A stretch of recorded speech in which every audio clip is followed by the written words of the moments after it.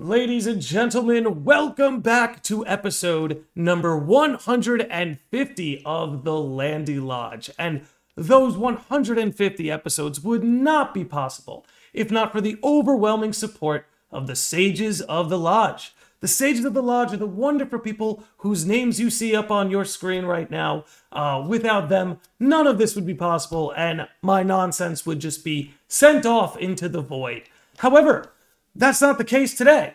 So, in exchange, I have brought a very, very, very awesome guest into the lodge today who I am happy to introduce, Prodigy XCD. Prodigy, dude, how are you doing, man? Thanks for stepping in here. Hello, thank you for inviting me out here. How are you guys doing? I hope you guys are doing well. I hope you're doing good, Landy. Again, thank you for inviting me out. I appreciate the introduction. What are we doing today? What's going on?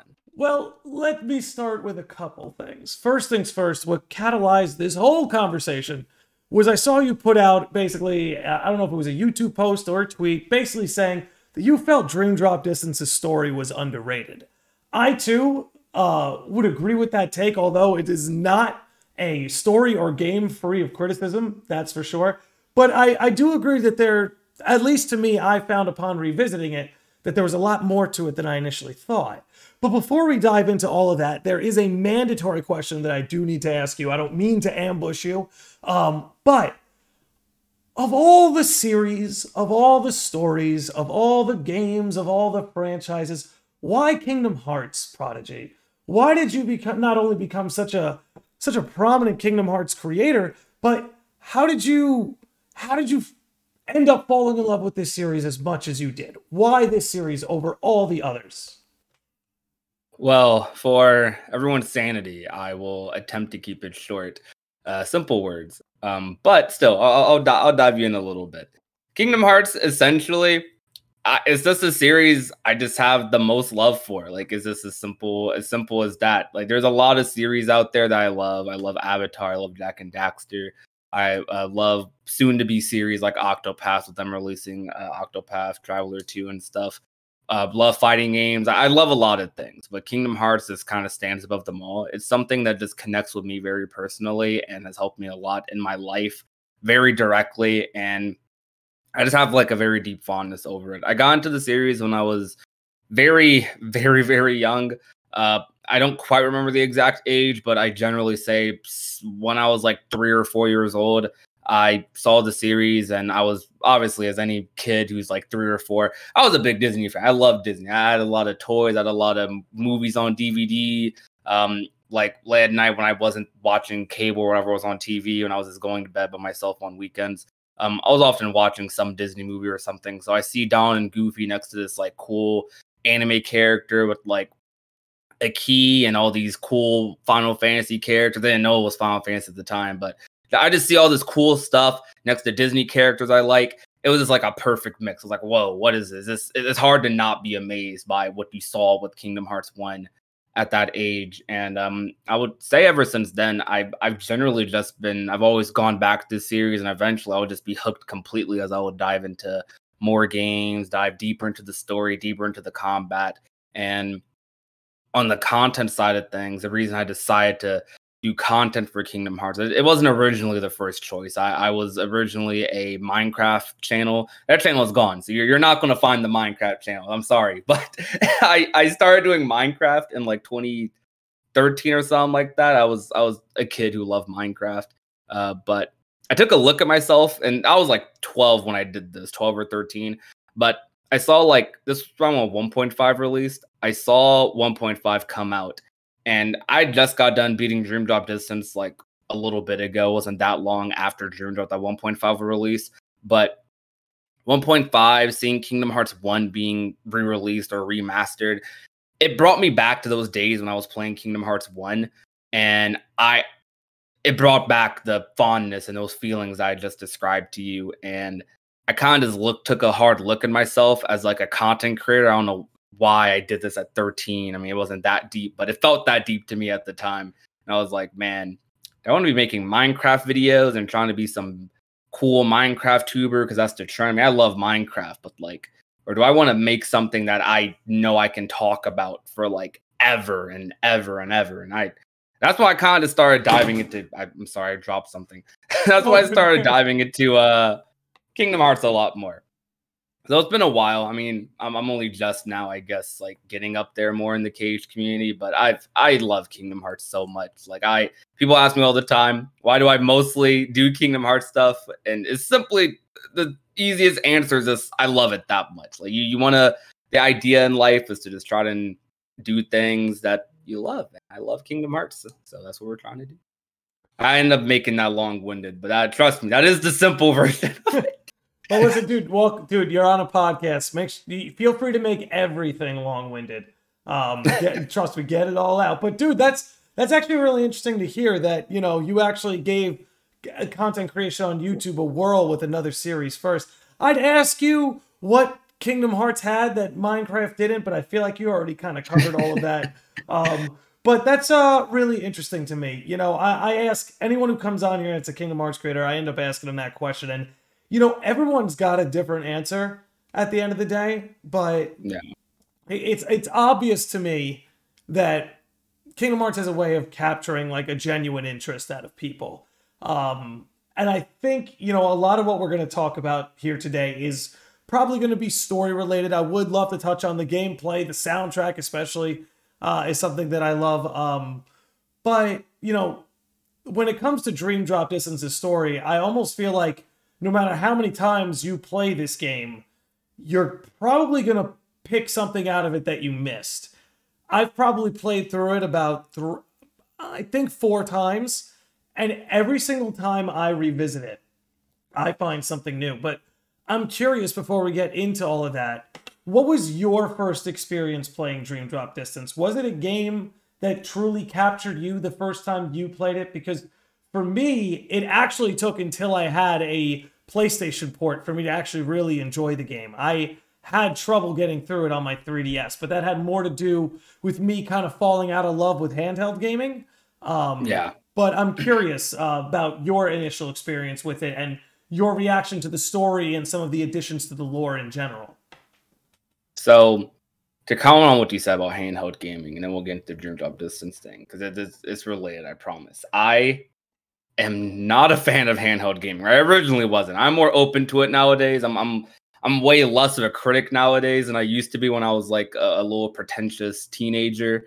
But like, I was not a fan of handheld gaming. The only thing that would ever get me to play something on handheld was Kingdom Hearts, and was maybe like Mario or something super small. But like we had DSs, PSPs and stuff in my house, but they were basically Kingdom Hearts machines for me. That's what they were. I played Kingdom Hearts, Daxter on PSP. So when it came to Dream Drop Distance, we specifically got a 3DS, and I remember I feel kind of bad looking back at it a little bit, but I sort of kind of like eased my sister like because we us kids, we were only able to get a certain amount of Christmas presents. We knew that.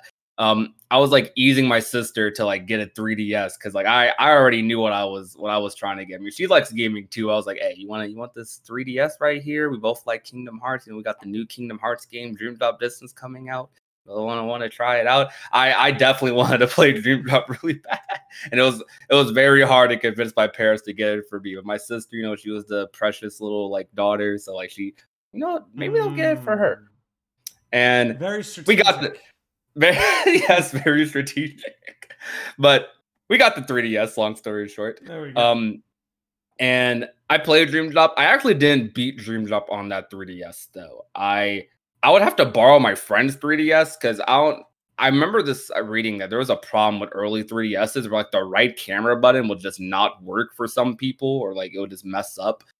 That happened, and I would have to borrow my friend's 3DS for like certain weekends just to play Dream Drop Distance, and it took me like a year to finally beat the game after many restarts, many kids like overriding my save file, me having to restart.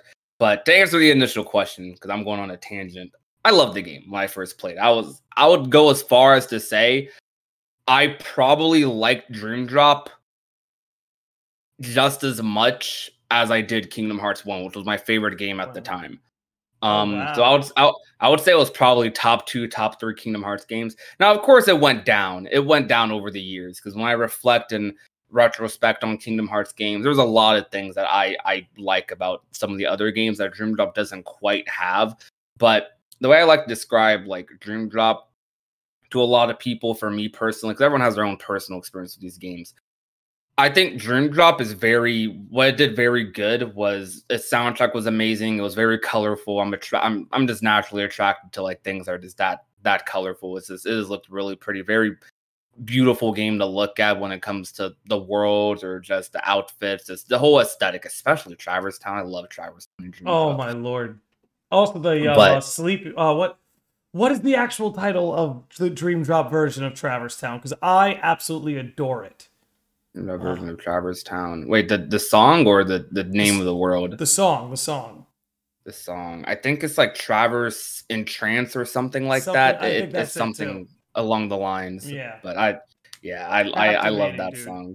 Very captivating. But I think Dreamed Up is very good at creating moments, I guess. Even if those moments don't always make the most sense initially. I think Jiro did a very good job at making you just go like, wow, especially towards the ending in that ending sequence, like Yep. we talked about a little bit before we started the podcast. Like that ending sequence of Dream Drop. And when I say the ending sequence, basically everything from the world that never was after was just amazing to me. That Oh like yeah. sold the game so much for me. The thing with Sora getting captured, then you playing as Riku for the It for like the became rest of the Riku's world. game. Like I It, feel it like it yeah, became Riku's game at the end. Riku having to save Sora, the big reveal because I at the time, Birth by Sleep had only just come out like 2 years ago, pretty much, Mm-hmm. right? Like you just saw this guy, Master Xander, you find out he's the original version of all these characters. You started like fighting later down the line, Mm-hmm. and then you see him come back, and it's just like that game. That game is the foundation for a lot of what Kingdom Hearts 3 ended up being for me. Which Kingdom Hearts 3 is now Absolutely. that's my to well, whatever opinion you have of 3, it's my favorite game in the series. I love I would agree KH3. It was with a you. special game for me, and Me too. Dream Drop is a big part in why 3 ended up being like one of my favorite games because the way Dream Drop's ending would set up 3. Oh yeah. That was the start of the hype train, really. Like that was the start of the 3 hype train. Like Well, there's a outside reason of they the got so hype, right? Like they really leave yeah, you off at a place where you're like, oh, I gotta see what's next. They that really leave you there. it was so perfect. It was just perfect. That ending cool return sequence for Xehanort too. Like such a cool return in a series that has been like cycling villains. It truly felt like the entrance of the grand villain. Like, oh, now he's back. Like he's back. Not some reflection of him. Not some other being conjured up from his death of sorts. Like he himself has returned. You know. exactly. And like even though Xehanort didn't capture Sora, like he you could say to a degree broke he Sora. basically He broke yeah Sora. he did some real damage to them at the end of Dream Drop Distance. Or like he did some real like planning there. Like his plan came together. All the org members like to get together the versions of himself it's just everything that they did to like lead you to that point to that moment. And when I would go back and read Ultimanias and stuff, which I would later do for content, and what adds even more to me liking Dream Drop is knowing like after Dream Drop, or not after Dream Drop, but around the period after Kingdom Hearts 2, Nomura was asked constantly in interviews about Kingdom Hearts 3, and this was around right before Birth by Sleep release, and he was basically gave the answer of I'm planning, we're going to release some things to build up to it, but it will happen, and trust me, it will happen eventually. And this is like 5 years before 3 is even announced, but he's just planning all this stuff, and it's nice to see that plan kind of come into fruition looking back at it. So it's just nice. It's just nice to see. Dreamed Yeah, Up, I just very fond of that game. it's funny, right? As someone like myself, I really love the game. I'm very fond of it. But I remember the first time I played it actually felt a bit like a low point in the series for me, just because it had nothing to do with the story element. Just that like it made Kingdom Hearts 3 feel so far away. because we were still Yeah, on I can handheld feel that. games. We were still on handheld games. We were still doing subtitle games. It just, and eventually I got through the story and I see like, oh no, no, no, we're at the cliff. Like that is the next thing. It almost like erased all doubt for me that it was coming when I eventually got myself through the game. But just because like in so many ways it just dropped for me at the wrong time because like I don't think I finished a handheld game since. I think that might have actually been the last like strictly handheld game I ever finished. That's insane. Yeah, for real.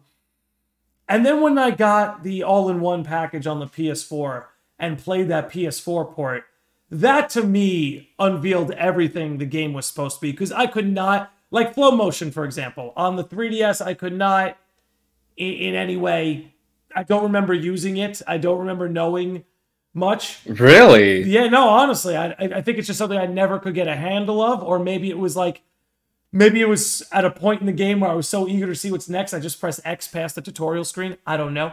But on the PlayStation version, I couldn't stop. I did it everywhere. It was everywhere I went. I needed to do it. But I don't know. I don't know if anybody else shares that experience with me.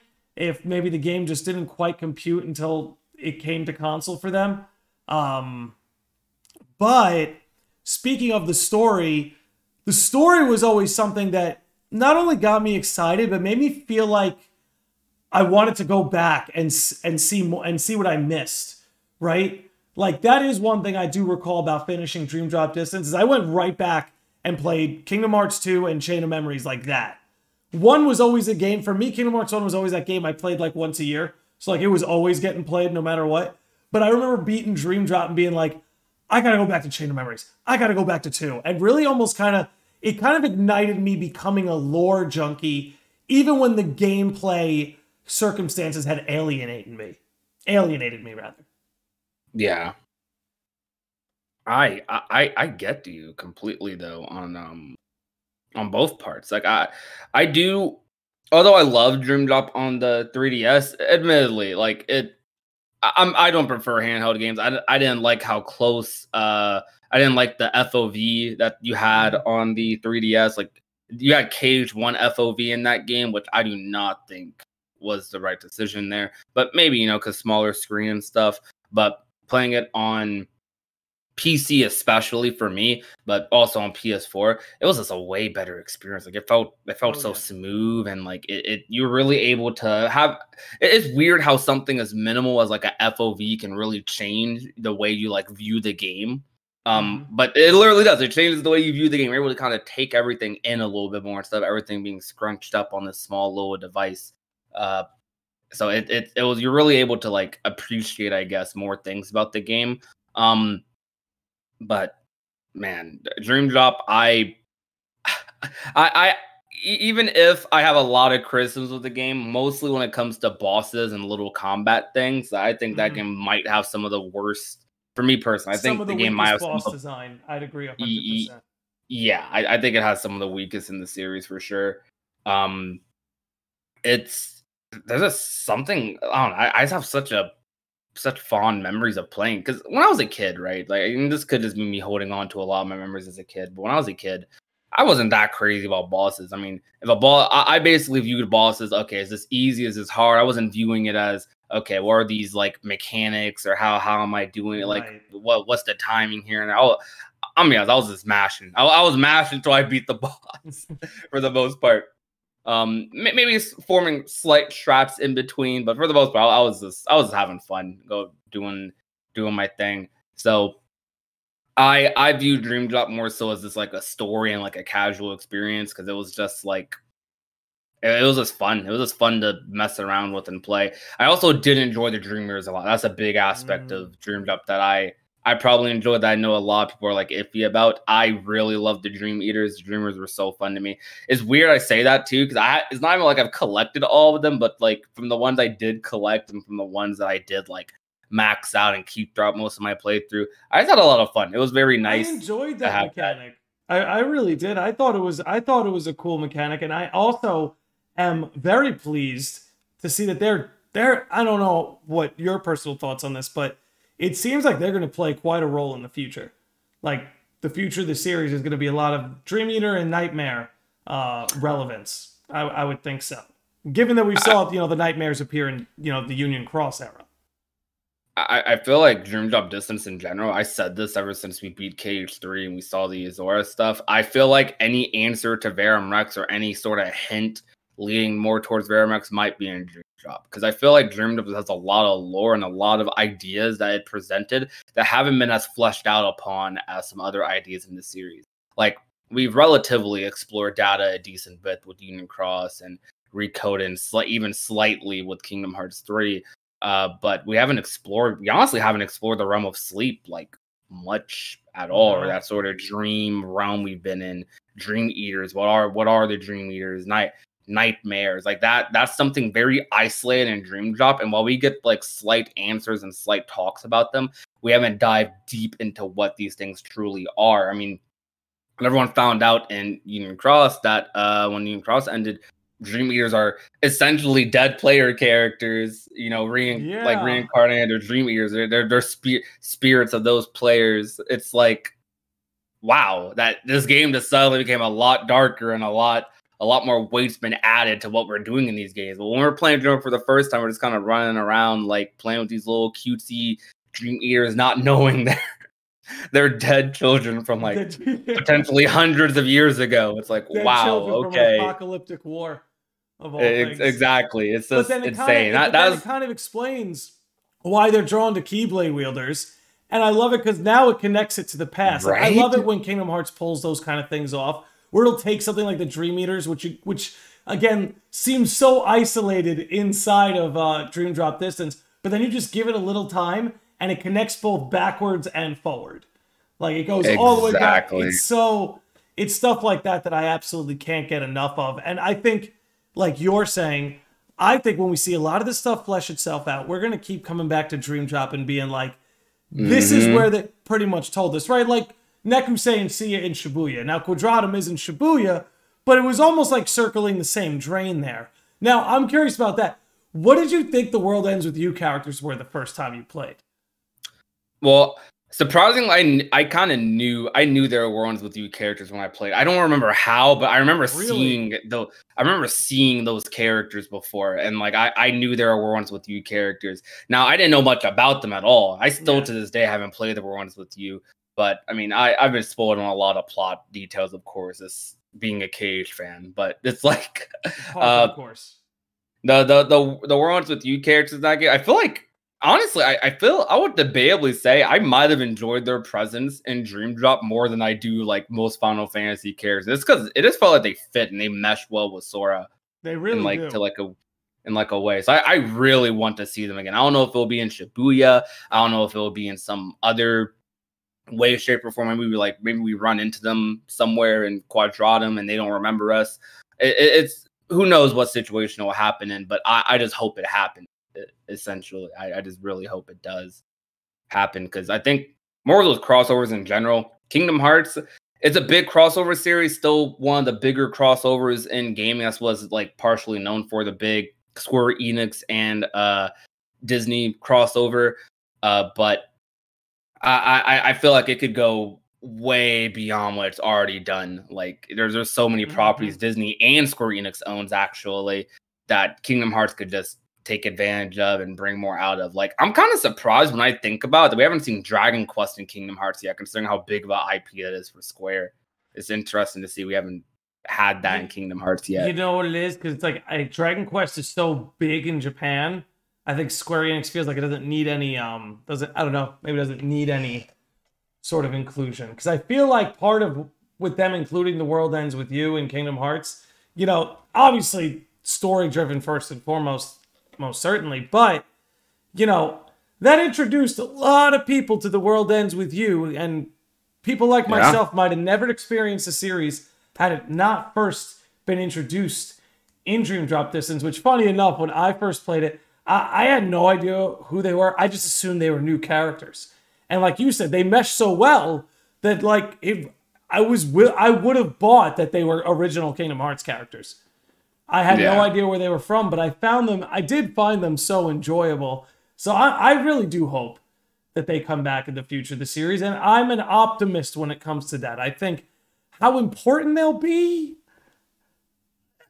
up for debate. They might be just as important as, say, Cloud, which, take that for what it is. But I think they come back. I think you at least see them. At least think they eventually at least appear. Yeah. Maybe not in Kingdom Hearts 4. I think that's possible, sure. But somewhere down the line, they're going to come back in some way, shape, or form.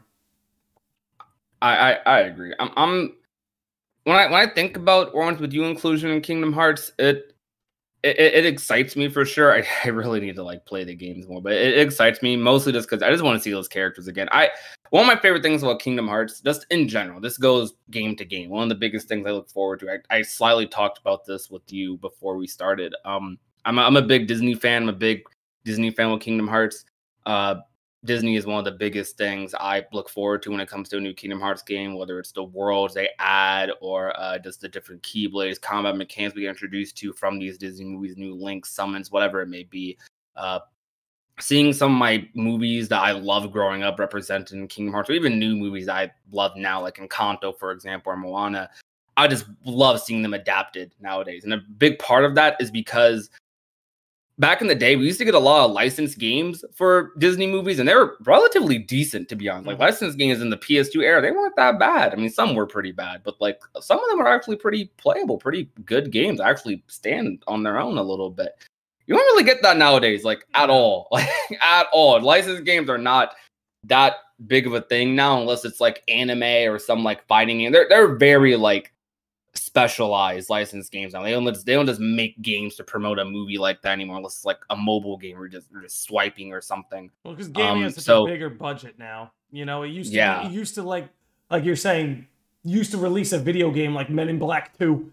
It used to release on the PlayStation 2, and it was just a slice of the marketing budget that was made to put that out there as a means to spread awareness. But games have reached a point where companies don't really have that luxury. You kind of have to be all in order to really reap the benefits of, literally creating a game. So, Exactly. So now with Kingdom Hearts, I view a big thing I love about Kingdom Hearts is Kingdom Hearts is one of the few ways you get more out of any of these Disney properties, even if it's not anything crazy.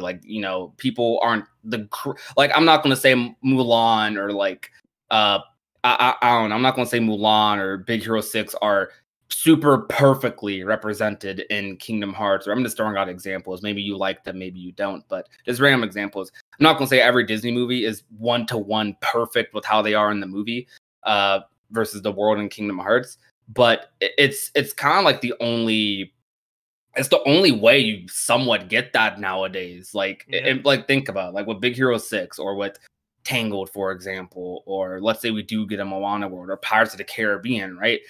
When's the last time you saw Pirates of the Caribbean in that good of a quality in a video game format? It's just not happening anymore. No. It's only happening in Kingdom Hearts, really. So Kingdom Hearts kind of has a chance to revitalize some of these properties, and I think that could go the same for Final Fantasy games too. That's a big reason people like to see Final Fantasy and Kingdom Hearts, because right now we're getting remakes of 7 and stuff. Hopefully we get a 9 remake too, right? Mm-hmm.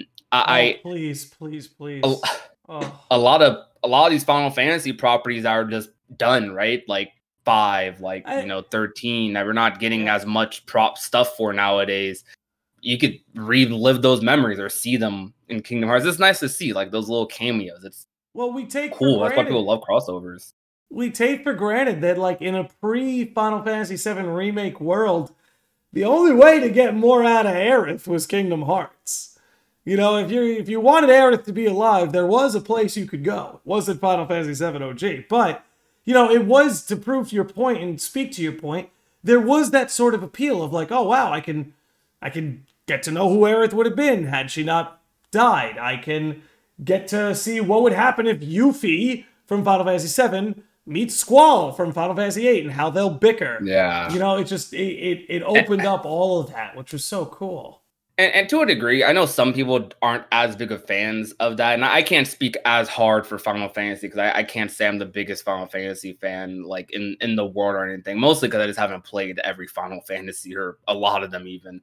Most of my experience is with 7, slightly 15, and I'd say I know the stories of a couple like 8 and some of the older ones, but I feel like a big thing with Disney and Final Fantasy or anything Kingdom Hearts, like, decides to bring in or breathe new life into. Some people want it to be exact 1-to-1 how they were in like their games. And sometimes it's like that, sometimes it's not. But I feel like it's nice to see these characters, I guess, have new stories, like you said with Aerith. Like, well, what could she have been like, or what could she have been like if she didn't, die? And it's interesting to see that because it's outside of fan fictions and stuff fans make. It's an official version of it's an official like other universe, I guess, version of that character to a degree. Like in the Kingdom Hearts world, Cloud and Sephiroth are like what I don't know, I forget exactly. They're like what, like nobody's heartless equivalent of each other or something. Like Sephiroth's like the other heart of Cloud or some the darkness of Cloud. Yeah, it's that's like how they represent in KH. Yeah, the Sephiroth in KH is, at least his lore implications are very different than that of 7. It's along the lines of what you were getting at, that he's kind of conjured up from the darkness in Cloud's heart. And I think Nomura said in an interview that, like, at least with the little subplot that's going on in 1 and 2, it's supposed to be like Sephiroth is kind of a representation of the dark in his heart, and Tifa kind of serves as the light. It was either Nomura or maybe it was Nojima, but I think it was Nomura who said that. It's definitely vague enough for them to like have some wiggle room, but that's like along the lines of what they're like definitely saying. But yeah, I want to see Kingdom Hearts. I want to see Sora interact with more of these characters. That's another thing. Sora interacting with these characters. Sora's my favorite character, just in media period. I love Sora. I love to seeing him interact with new people, making new friends, even if it's like the simplest of interactions. It's just nice to see Sora interact with like your favorite Disney character or your favorite Final Fantasy character. Because now instead of wondering what if that happened, you're like, man, that can actually happen because it's Kingdom Hearts and they could kind of do what they want with that. Well, I want to see him continue to return to characters that he already knows pretty well. Like, it's always great to see him pal around with Hercules. I, in particular, like, probably my favorite Disney interaction ever came from Kingdom Hearts 3 when it's the whole Davy Jones fight. And Sora basically says towards Davy Jones that he knows what it's like to share his heart with others. And Davy Jones is like, what does a whelp like you know about the heart? And then Jack Sparrow is like, yo, that whelp has seen more of the world than you know.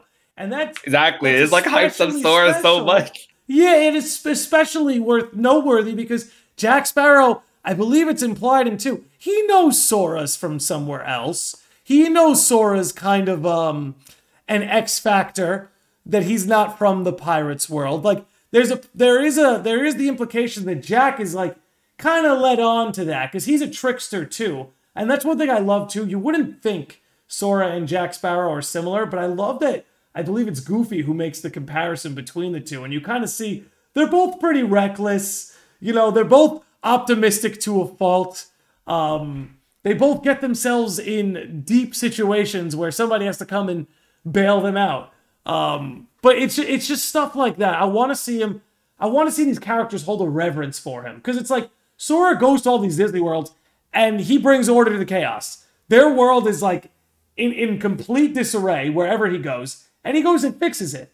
So I love seeing a character like Jack Sparrow, who barely has respect for anyone, mind you, have such reverence for a character like Sora. I think things like that build into Sora and make him more likable and lovable than even some character interactions can do. You're taking the words right out of my mouth. That's something I like about 3 in general that I think is underrated a little bit. It's definitely a different viewpoint of Sora to a degree. But I think one thing I say, a trait that Sora has that I think puts him above others in the KH series, you could essentially say this is part of the reason why even other like KH characters, like even though he's not a Keyblade master, like they know Sora's like like stronger. Like they know Sora is where it's going to come down to at the end of the day. Even though Sora doesn't, that pressure weighs on Sora, and he showed that in 3. Everyone knows deep down, as strong as they are, Sora's special. He's the one. Maybe not the chosen one, because there's a technical chosen one in Kingdom Hearts, maybe 2, but we'll get, that's theory talk. But like Sora, he's special. He's a special kid, very special. Even Xehanort acknowledges this. Like in Dream Drop, he's like, that's one of my favorite lines from Xehanort. He's like a Keyblade wielder, unlike I've ever seen before, or something like that. It's like this dull, ordinary boy.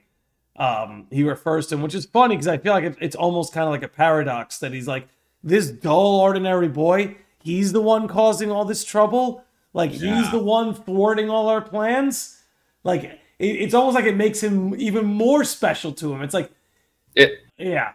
Go ahead. It's all intentional too with Nomura, because I think it was in the Birth by Sleep Ultimania. He answered this question. I'm not going to be able to quote exactly, but for anyone who knows where to get the Birth by Sleep Ultimania, if you just want to, I don't know, if you want to look at the videos I made on them, I guess it's like so they asked like about Sora. I forget exactly what the question was, but Nomura's intentions with Sora, we know Sora isn't even Nomura's favorite character. I think Nomura's favorite character is like, it's probably Xehanort, and after that maybe it's Riku or something, because that's just the vibe Nomura has with those characters, at least in terms of writing, or in terms of, I think Yozora is about to be his number 2. Probably, yeah. But he does have a special. Nomura does love Sora a lot, because he knows who he's creating him for. Nomura's message with Sora is that even though they call Sora dull, ordinary, basic, essentially, like there's nothing super special about his personality aside from the fact that he's just happy and cares for others. Like he doesn't have some dark traumatic thing going on like Riku. He doesn't have some like angst or edge like Terra. Like I don't know, he doesn't have like a little sassy side like Kairi or Aqua. Like Sora is meant to just be an ordinary boy who becomes special. It's like he wasn't born of any sort of like, he wasn't born to be special, or he wasn't born to be like anything in particular. He became special because he cares about others. That's like Nomura's intention with Sora. Well, yeah, I mean, Aqua passed on him essentially when she visited Destiny Islands. Yeah, she was like, oh, Riku's there. They all did. Yeah, that's a good point. Like Sora's just playing around in the background, and Riku's over here having this whole deep conversation with Terra. Which, it's funny. Actually, you know what? I want to take it back to Dream Drop specifically for a second here, because I think probably the most divisive thing about that game is the time travel that was introduced. Yeah. And I wanted to get your personal take on that. And was that something that ever confused you at first? And if it confused you, did it make you feel alienated, or were you like, I'll get around to understanding that eventually? Like, how did your first sort of impact with this kind of time travel? Because time travel has been in Kingdom Hearts before, but this particular time travel, how did you in particular react to that? My first reaction to it. So I have an initial reaction, and then I have when I thought about it reaction, which are very different. When I first like got that introduced to me, I kind of just ate it up. I was like, whoa, what? Because I was like, whoa, Nomura's so smart, or like I was like, whoa, this is such a big plan. Xehanort is like the smartest villain I've ever seen in my life. Like that's what I was like. I was like, bro, how the heck do you do it? To me, that made Xehanort seem more intimidating. That's how I took. I was like, he can do all of this. This is the like. How do you beat this? How do we beat this? That's how I was. So for me, initially it aided in making Xehanort seem more intimidating, and I just took it for what it was. I didn't think too deeply about any aspect. I was confused about the body part. I was like, what are you saying? But I just took it as, okay, they're smarter than me, so that's crazy. It's like when like an adult is explaining to you like stuff as a kid sometimes. You won't understand what the heck they're saying sometimes, but you know they know what they're talking about. Yeah. That's how I interpret it. I'm like, okay, they know what they're talking about. Maybe I don't, but that I'll figure it out later. So that's crazy. Just the little bit I can understand, that's crazy. Now, when I thought about it, and I had is this a good story thought in my head, I was like, this is very confusing. I wasn't too critical on it, but I was basically like, it'll probably be explained in 3, which was kind of what it was like. the road to 3. I remember that was what everyone said. Like, oh, it'll be explained in 3. That's what I was like in time travel. And I do think 3 sorta kind of like seeing it made it make a little more sense visually, right? Even if it's not the cleanest of ways it works. I think the whole replica thing that they added on to it made that make a lot more sense, because that helped me with the whole body and heart transfer thing. Because I'm like, there was a lot of weird holes or things in that, but the whole replica program that basically gave them a solid point to put their heart into. So it's like, okay, we have this replica that you can transfer your heart and everything, your image into, both here in the past, wherever you decide to time travel to. That made that be a lot cleaner of an explanation, even though it's still confusing. Time travel is never going to not be super confusing. There's some stories that do it simple. There's some stories that do it in a more convoluted way. I would say I'm actually kind of into time travel stories now. I don't know if you've ever seen an anime called Steins Gate. I love the way Steins Gate does time travel. I got a friend of mine that's been recommending me that for years, just because, like, I am a fan of time travel when done right, and like that's a bit tricky, like done right, because there's no scientific explanation for time travel. But this is particularly why I love Kingdom Hearts' time travel, because it sort of obeys its own laws. It kind of establishes laws that fit into a pre-established lore, and you know, it's not the same as like, okay, a character stayed up late one night and figured it out, and all you got to do is put this pod in a machine and then boom. This one in more particular is that, like, you know, there's a set of guidelines that you need to follow. It needs to be somebody there with memories of you, things along those lines. And it's like, this is playing into the series tropes, and this is sort of, the series is sort of obeying its own scientific laws, as opposed to trying to create some half-baked idea of how time travel could work with modern physics. I don't know. I've seen it tried a million times, and I actually do prefer the ones that don't take it as seriously, but also, like Kingdom Hearts, create the logic in a way that fits into pre-established lore. I think time travel I think time travel works best when there's clear limitations, because I think that's when time travel is most understandable. Because, like you said, the concept of time travel itself is very iffy, because, you know, scientifically, it's like, it's not quite there yet. But when you write a story and you establish clear limitations with time travel, that's what the viewer is going to grasp onto a lot more, because time travel itself is convoluted. It's always going to be convoluted. There's never going to be a version of time travel that's not convoluted or has some sort of holes or plot in it. There's some that are more understandable than others, but as a concept, time travel is just, it's a lot. It's a lot to think about. It's a whole lot to think about.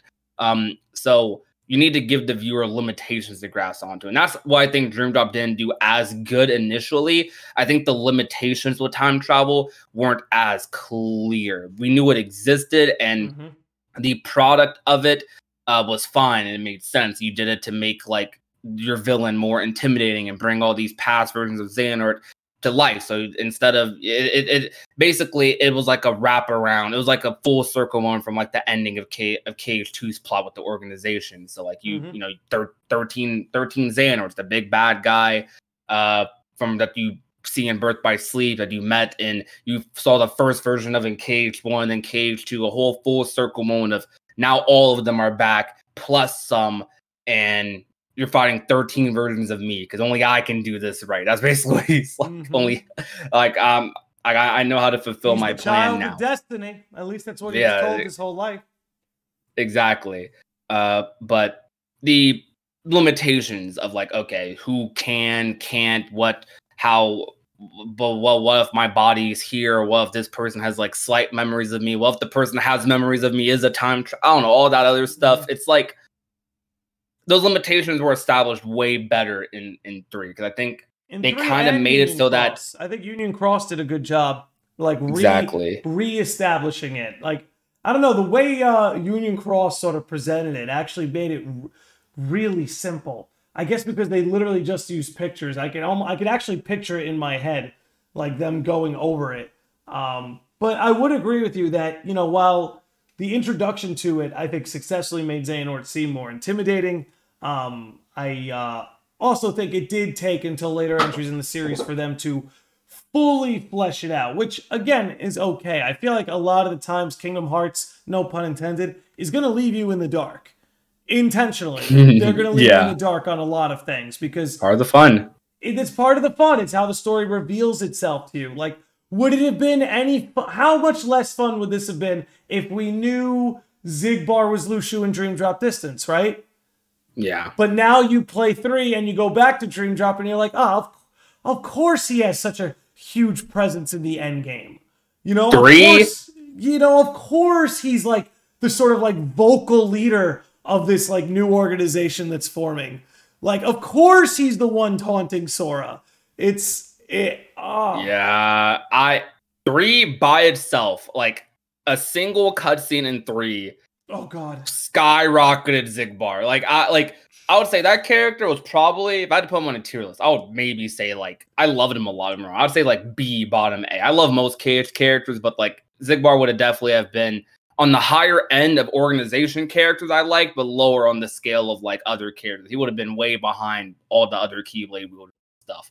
But 3, that epilogue, I still think that epilogue is one of the best cutscenes in Kingdom Hearts. That was one of the best executed cutscenes in Kingdom Hearts this period. That was like that is a perfect full circle moment. Hypes up, it does everything. It concludes a big story arc. It hypes up the next saga, leaves you wanting more, and most importantly, it does it with like this cadence and perfection that is just like wow. It's just like wow. They made back cover. And I understand like now why back cover was a thing, because like back cover feels like it has a lot of things that just aren't expanded upon like that, aside from like the master cutscenes. Mm-hmm. And I feel like I kind of just feel like the way I view back cover was made for that cutscene. They made back cover just for the epilogue. Yes, that's how I view it. That's such a good way of putting it. But it paid off.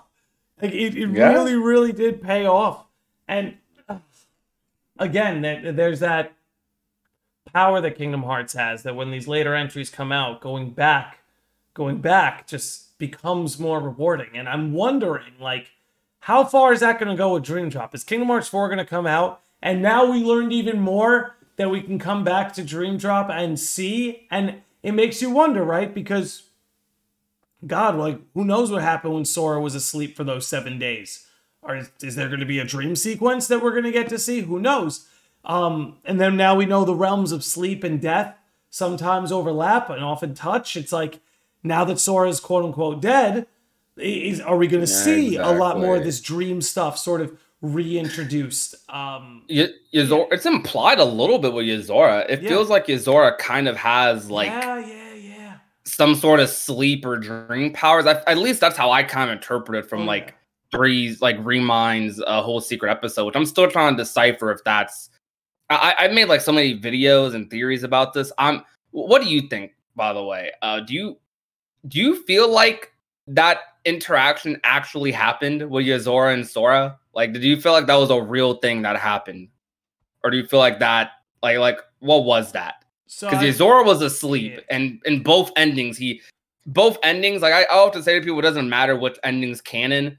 Which, even though we know it's the good one, but it wouldn't matter even if it did go the other way, because Yozora wakes up in both of them at the end. Yeah. Like he wakes up from like some dream. So it's like, was that a dream for Sora? Was he actually part of that, or was that just like I don't know? There's a lot of mystery in that. That's the thing with Kingdom Hearts in general. That's one thing I love about Dream Drop. Dream Drop did this pretty well, and I think the future of the series, I always say this, the biggest thing I'm so excited about the future of Kingdom Hearts is mystery is back per se, and I say that with a question mark because I'm not trying to say 3 didn't have mystery, but we do. The trailers definitely made it hard for K3 to have any like actual mystery to a degree, and outside the trailers too, the whole story for 3 was set up. So 3 became a game that was all relying on execution. It wasn't relying on surprises, or well, it had surprises, of course, but like it wasn't super reliant on new plot points or surprises being introduced. It was just very much so, let's expand upon what we have and try to tie this up. Let's tie up how the Days Show is going to come back. Let's tie up how the Birth by Sleep Show is going to come. Let's tie up this Keyblade War. Let's see.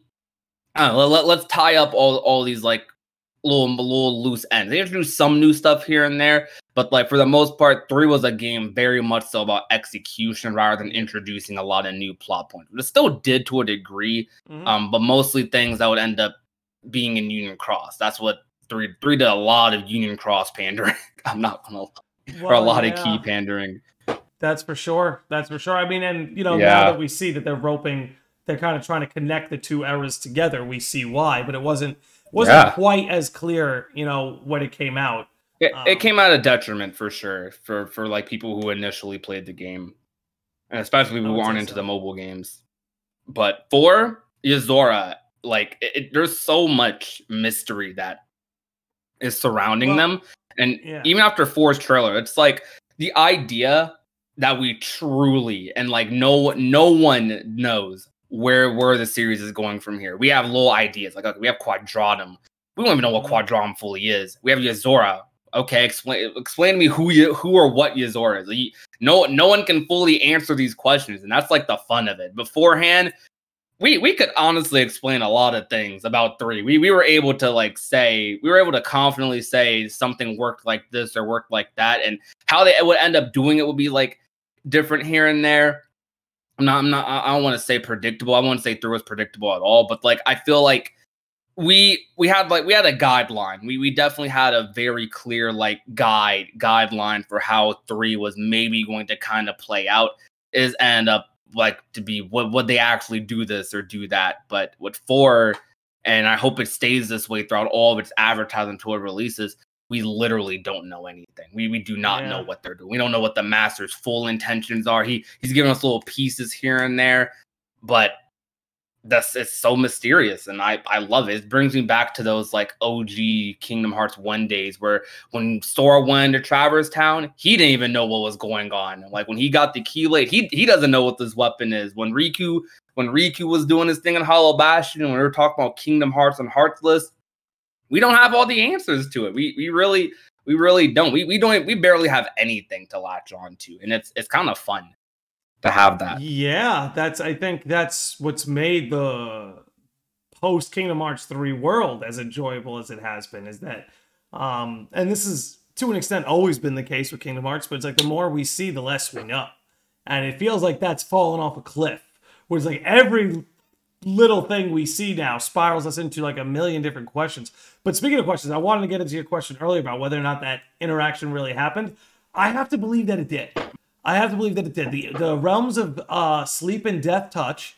Yozora was asleep. Sora was dead. Boom, right there. You have a reason for the 2 of them to overlap. On top of that, the most peculiar line from that scene is him waking up and seemingly Luxord going, "Impressive, is it not?" And it's like, what impressive? Like, is that a technology Yozora used? Is that a lucid dream technique he used? Is he referencing Sora and whether or not Sora is impressive? But he said, "Impressive, is it not?" Not like impressive, is he not? That particular line keeps throwing me, and I'm like, I didn't think about that. Yeah, right. It's like, oh, so this whole like little lucid dream Yozora had, it was Luxord's idea, or he had something to do with it. I don't know. That particular part drives me nuts. But additionally, what I would say to maybe build the case that it did happen is they revealed too much. What would be taken as relevant information for it not to have happened. Like, this isn't what I really look at like. Sora saying, "Oh, that girl, she told me about you." So, because at first he's like, "Wait, you can't be real," but wait, she told me about you. So you must Yeah. must be real. Like I, there's that almost is too my much. that is one of my proudest moments, and there's definitely some other people who like came up with this too. Like it's I I was one of the few people I saw, at least. I think there was a couple of others, but everyone else, when it came to the nameless star, they're like, oh, it's Strelitzia, it's Ava, or it's like X character. I was like saying, I think it's the girl from the Verum X. We're still not quite confirmed on that, but I feel kind of like I feel kind of close, because I'm like, the fact that she was talking about Zora, I was right about that part, that star girl, because I'm like, I analyzed that reaction that Sora had when he was talking to her, and I'm like, I everyone else was just thinking like about the name, like, okay, what's the name? And I'm thinking like, okay, who would Sora react to like this? He's not gonna react like he would have no reaction if someone said Ava or someone said Strelitzia. It has to be someone he's heard about, because he reacted with like a surprise like face, or he reacted with a surprise face with like a prank look. Like he was looking around like, am I getting pranked? And then it's the Azora, and it's like, okay. But I will say, and this might be due to localization, I see where those Strelitzia theories came from. At the time, because she's like, our secret. And then Larxine's last words are like, my secret. And then Marluxia, when he dies, like, oh, my purpose for being, but he doesn't outright say what it is. So I see how people could have strung the three of those together. I never quite was into it. I never knew what to make of the Nameless Star, personally.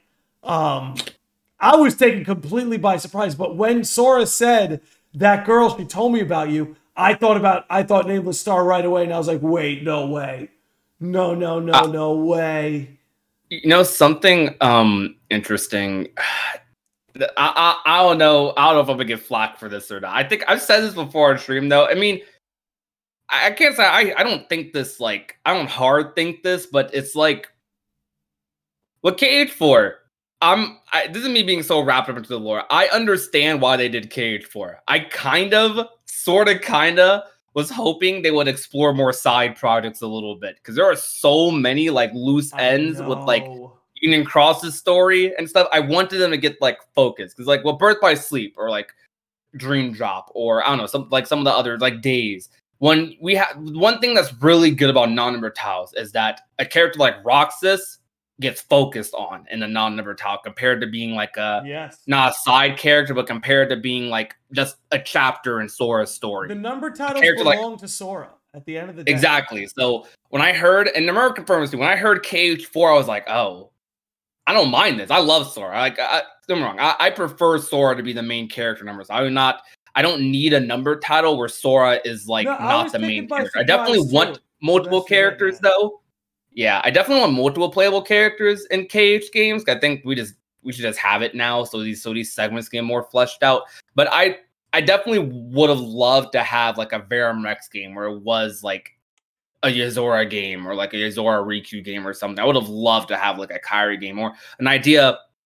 I don't think they're going to do this, because I think it just wouldn't. I don't think it would sell that well. I don't know if it would, because I just think the character's not that popular. But I mean, he is, but he isn't. I think Lauriam could have his own game if they really wanted to, because of like Union Cross, and because he like lands in a time period where he's pretty young, like still. Yeah, like, there's a bit of a gap that you could find. Like, there's a gap there, and like the search for Strelitzia, and then getting into the organization. Like you can maybe say he like found something, or he like maybe right before he joined the organization and lost some of his memories, maybe he like found a clue, and then like Xigbar snatched him up or something, or like I don't know. Like there's a game you could maybe make about there, like a little short story. I want to see if we were going to go down that road. I want the Lushu game. Lushu game. That could be the coolest KH game ever. Is him traveling throughout time. Hell yeah. Just waking up as a different person constantly. That is a very different KH game, but that would be so good. That would be so good. And you know what would be really trippy? Imagine you played them out of order. Or like, you just kept cycling between bodies. So you almost kind of feel like Lushu, like there's just like a lacking identity. because like every chapter you're switching to a different body in a different time. Slowly loses himself until he grabs the Keyblade again. Yeah, yeah, and go ahead.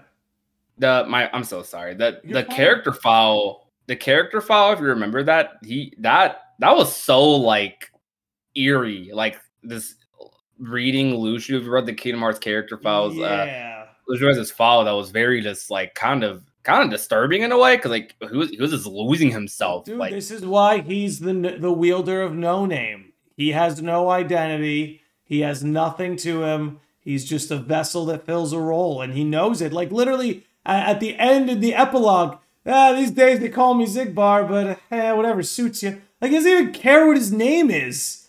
Like Lucio? Oh, I haven't heard that name in a long time. What's Lucio? You know, like he just seems so detached from any sense of just reality. You just blew my mind, by the way. I want you to know that I did not think about that. Dude, he's the blank slate. He's the wielder of no name. I did not think about that at all. He's the no name wielder, man. Yeah. Wow. We don't even know what he really looks like. Like it's just he's no name, no identity. He's just the master's eye. That's really what he is. He's such a he's literally, I go on this rant so much, but like, he's really one of the most fascinating characters I've ever witnessed in my life. Like in anything, not just Kingdom Hearts, I agree. Games, like anything. Lucio's top 3 for you. What were your top 3 characters, by the way? Top 3? Okay. Oh man, it's always changing, but there's 2 who are always in there, and that's Riku and Lucio. But the third slot, man, it's just a cycle between like Aqua, Master of Masters, Sora, and on a good day, Roxas. On a good day. Okay. That number 3 slot can't be filled, but Lucio and Riku easily in my top 3. What about yourself? Sora's number 1. That doesn't change. And I have a confirmed top 3, but they switched spots for number 2 and number 3. Okay. And that is Lucio and Xion. Xion. It switches depending on the day. I'm a big Xion fan. I love Xion. Mostly because I think she's one of the only characters in Kingdom Hearts that borderline has like a just perfect story. Like she's the ultimate nobody. No, like barely any hiccups. I guess the only slight hiccup in Xion's story and like her writing might be her return, but even then, I'm not really bothered by the way she returned personally. But that might be the only thing. But outside of that, I think the way her story was in Days and the thing that led to her return is just perfect. It's like actually perfect. I argue, I played Days for the first time, by the way, like the game I played for the first time like 2 years ago. I never had the chance to finish it when I was a kid, and I finally got to finish it on stream like a couple years ago. But I would argue to a degree, like a decent bit of Days is just about Xion. Even though you're playing as Rox, there's a point in the story where like Roxas doesn't really have much new going on unless it's related to Xion. Like almost everything in that plot is like very Xion driven.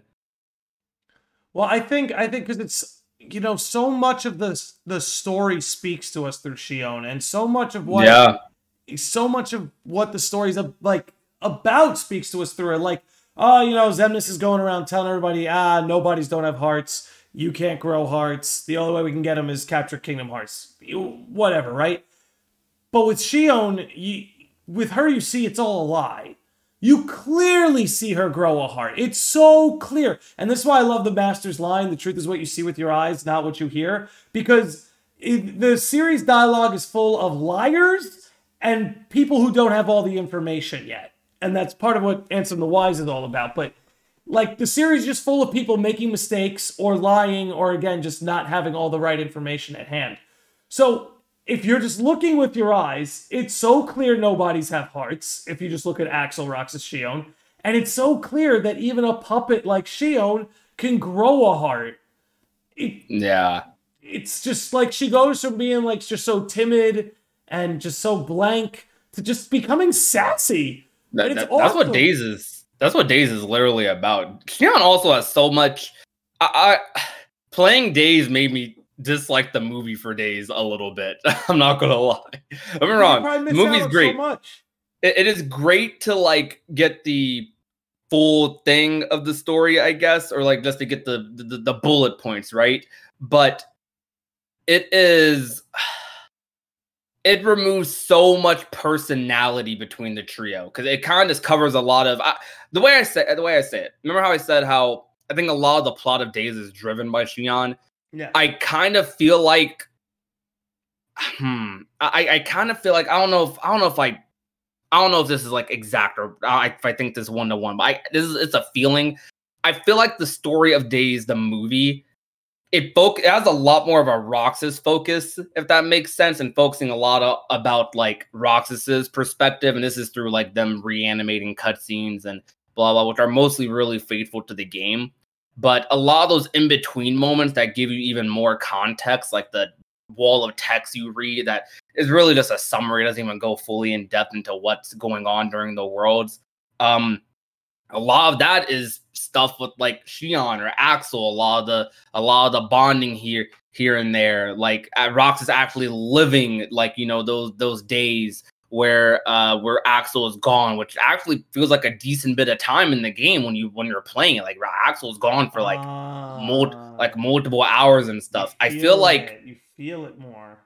Exactly. I feel like the game of Days, it's more. It just does more. It does a lot more, and of course it does because you know it's a movie, 3-hour movie versus like I would say like a 15 to 20 hour game, depending on how many missions you decide to complete.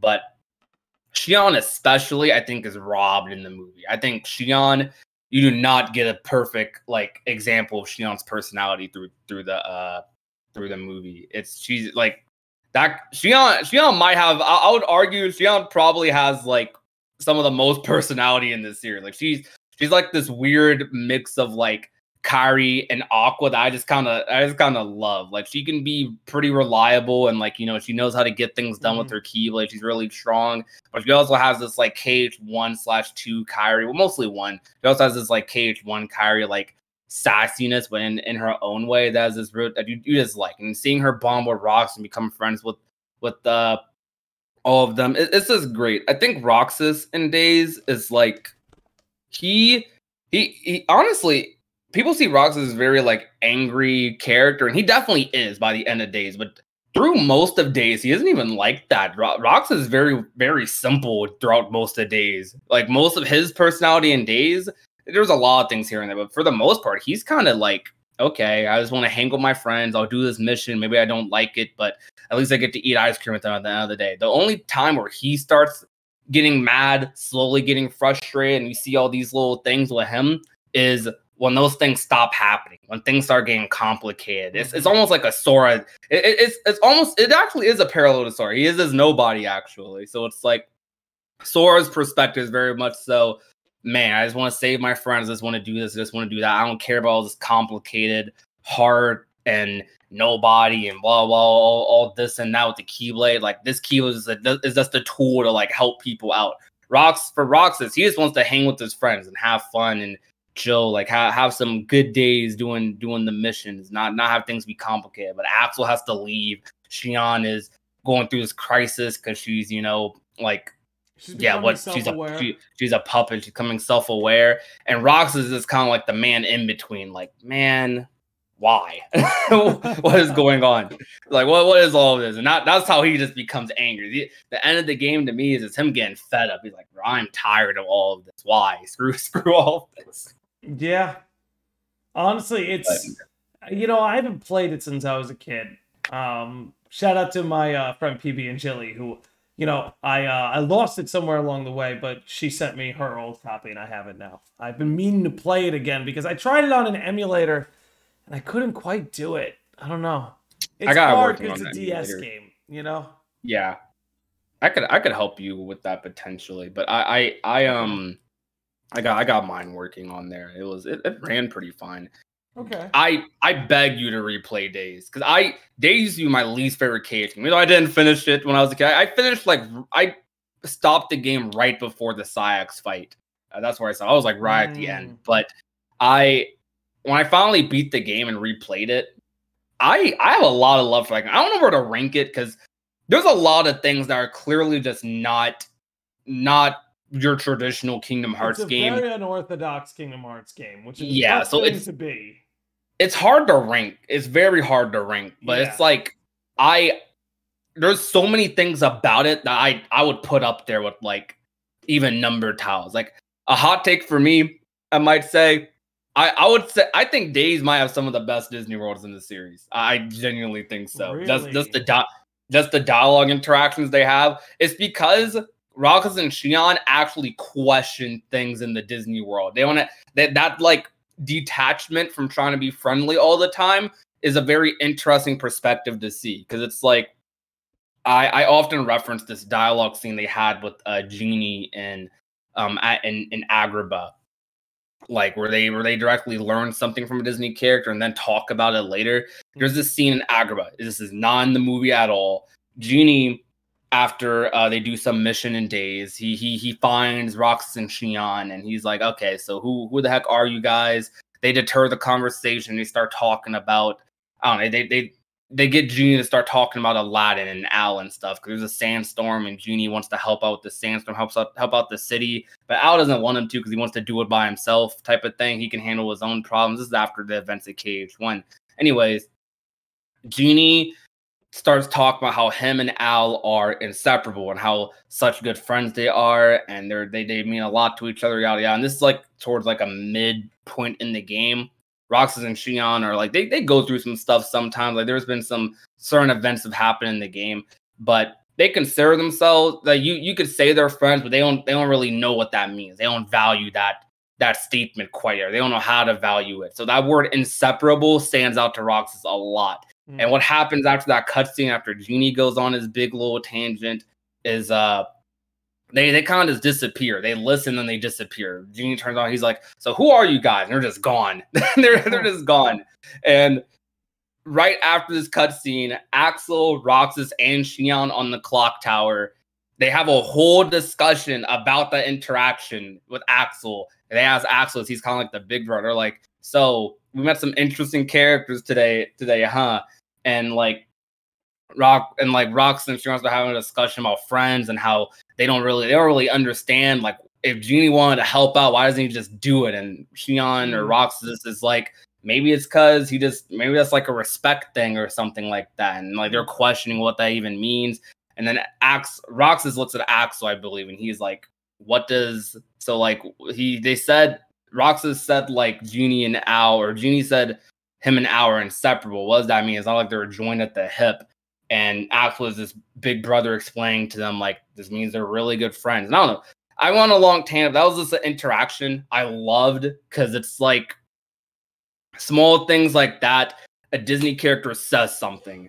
They have a conversation about it outside of the Disney world that directly influences, like, in my head at least, like how they slowly build into, becoming these people that really care about friendship and value their relationship with each other, because they look at these other Disney characters who are friends, who are close to each other, who do value certain things, whether it's a Rose from Beast or whether it's a friendship with Aladdin, and they talk about it on the clock tower. It's like it's like these therapy group sessions I love, and so much of that is cut out of the movie.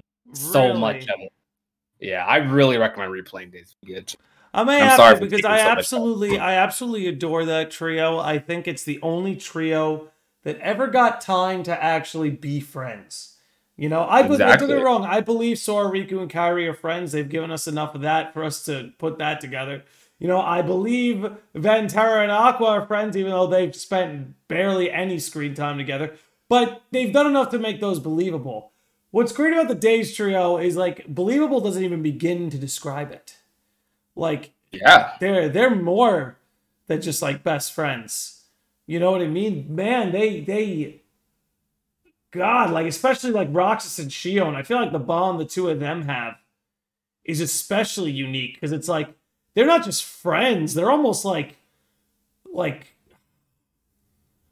cognitive workout buddies or something. Like they're helping each other become more sentient by their back and forth. Like, it's such, there's no friendship in Kingdom Hearts, quite like Roxas and Shion, or quite like Axel towards Roxas and Shion. Like, I love what, just to connect it with Birth by Sleep, I love what Zyke says to him, like, Ice at the time, what is with you and picking up lost puppies? It's like, could you think of a better way to describe Shion and Roxas? But it's stuff like that. And, that's something that I actually think Dream Drop Distance, just to bring us back, I guess, really did for Sora and Riku. We didn't really get to see them spend time together, but we did get to see them sort of have a little bit of back and forth, especially the scenes with Joshua and Traverse Town and things of that sort. And it was also cool to see how, you have a character like Joshua, who he's not the authority on the situation, but he's not the authority on the situation, but he's a little more clued in than everybody. And it's kind of funny to see how differently he treats Sora and Riku. Yeah. Riku's almost kind of like his detective buddy to try and help him get to the bottom of things. Whereas Sora's like, I just need to push him in the right direction, because explaining anything to him is just gonna complicate things. It's cool like that too, because then you can learn about characters not just from their own interactions, but from how these other characters approach them. Yeah. What Dream Drop? Also, I'm sorry if we keep getting off the Dream Drop topic. That's fine, it's okay. It's just the title topic. It's just the title topic. It's okay. Two Kingdom Hearts fans is talking about this. There's so much. But one thing I wanted to say earlier is a big aspect I love about Dream Drop is Riku. I will say that is the best Riku game. In terms of story, easily, and in terms of character development, the reason I'm not as harsh on Riku in KH3 as other people are. People are like, Riku didn't do anything, and it's because I always felt like his story ended with Dream Drop, because it really did. Like, his arc did end with Dream Drop. It like quite literally did, especially with that Ansem cutscene at the end. It quite literally ended. Like when Riku told Ansem his name, like that was that arc. That was him. That was a full circle moment, all the way from Chain of Memories, when like Ansem's like, when Diz is like, what road will you walk, to there. Like that's what that moment was. And he made it to dawn. Exactly. I'm saying it, I didn't even think about it like that. Yeah. Man, this series is something else. But it's that too, if you want to just talk about the full circle. It's perfect. Remember the first time, if I'm not mistaken, Ansem the Wise asks Riku's name, what does Riku say? He takes off the hood and goes, Ansem. And then it ends with him literally telling the actual Ansem, oh no, my name is Riku. Even though Ansem already knew that, which I always found a little strange. But this is also like, in a sense, data Ansem the Wise. It's not the actual Ansem the Wise. It's a digitized version of him. A very well-spoken digitized version of him, might I add. But dude, that's exactly what I loved so much about Dream Drop, is it is Riku's story. If you ever wanted Riku to have his own mainline game, I think Dream Drop Distance might be as close as we're ever going to get. And one thing I particularly liked so much about why it ended up being Riku's game and why Riku ended up being the one to pass the exam, and this also beautifully set the stage for Kingdom Hearts 3, is in the very first scene. And that's one thing I also love about Dream Drop and Kingdom Hearts 3, is the prologue gives away the epilogue. And I'll go into that further in a minute. But in the beginning, when Yen Sid's kind of laying out the Mark of Mastery exam, Sora's like, oh, no problem. We've taken on everything. We beat Xemnas. We'll take care of this like a cakewalk. Sora's cocky. Sora's feeling himself. Sora feels like he can't fail. Whereas Riku's like, I don't know, man. I know there's darkness in my heart. I know it can be manipulated. I think there's a good chance that I fail. And it's funny to see how it turned out. Sora's the one who ended up captured by Xehanort, and Riku's the one who ended up passing the Mark of Mastery exam. They gave it away right there. Right there in the first scene, really, with Yen Sid and the two of them. They tell you the ending. Sora is cocky and going to fail. Riku is humble and going to pass. And I guess just to complete my thought. That's crazy. Yeah, exactly, right? And like just to complete my thought, I suppose the way that worked in Kingdom Hearts 3 is Lucio shows up in Olympus, Zigbar at the time, and literally gives the whole game away. Hey, does having a heart of light come with a good insurance policy? Oh, I don't admire a guy leaping into danger if somebody has to leap in after him. It's like I wonder if I'm going to be on the lookout for that in Kingdom Hearts 4. If the prologue is in a sense going to give away where we're going to be headed in the end, because they've done that twice in a row now. I think Lucio is going to be a big part in the next arc. I wonder what exactly he's going to do, because I feel like he's not going to. I feel like Lucio even more than the foretellers. I think a slight prediction I have is I feel like the foretellers and Lucio, they're going to all have this conflict where they are like going to be ride or die behind the master. They have so much faith in the master. They're going to, even if he's doing some sneaky stuff, they're going to believe in him.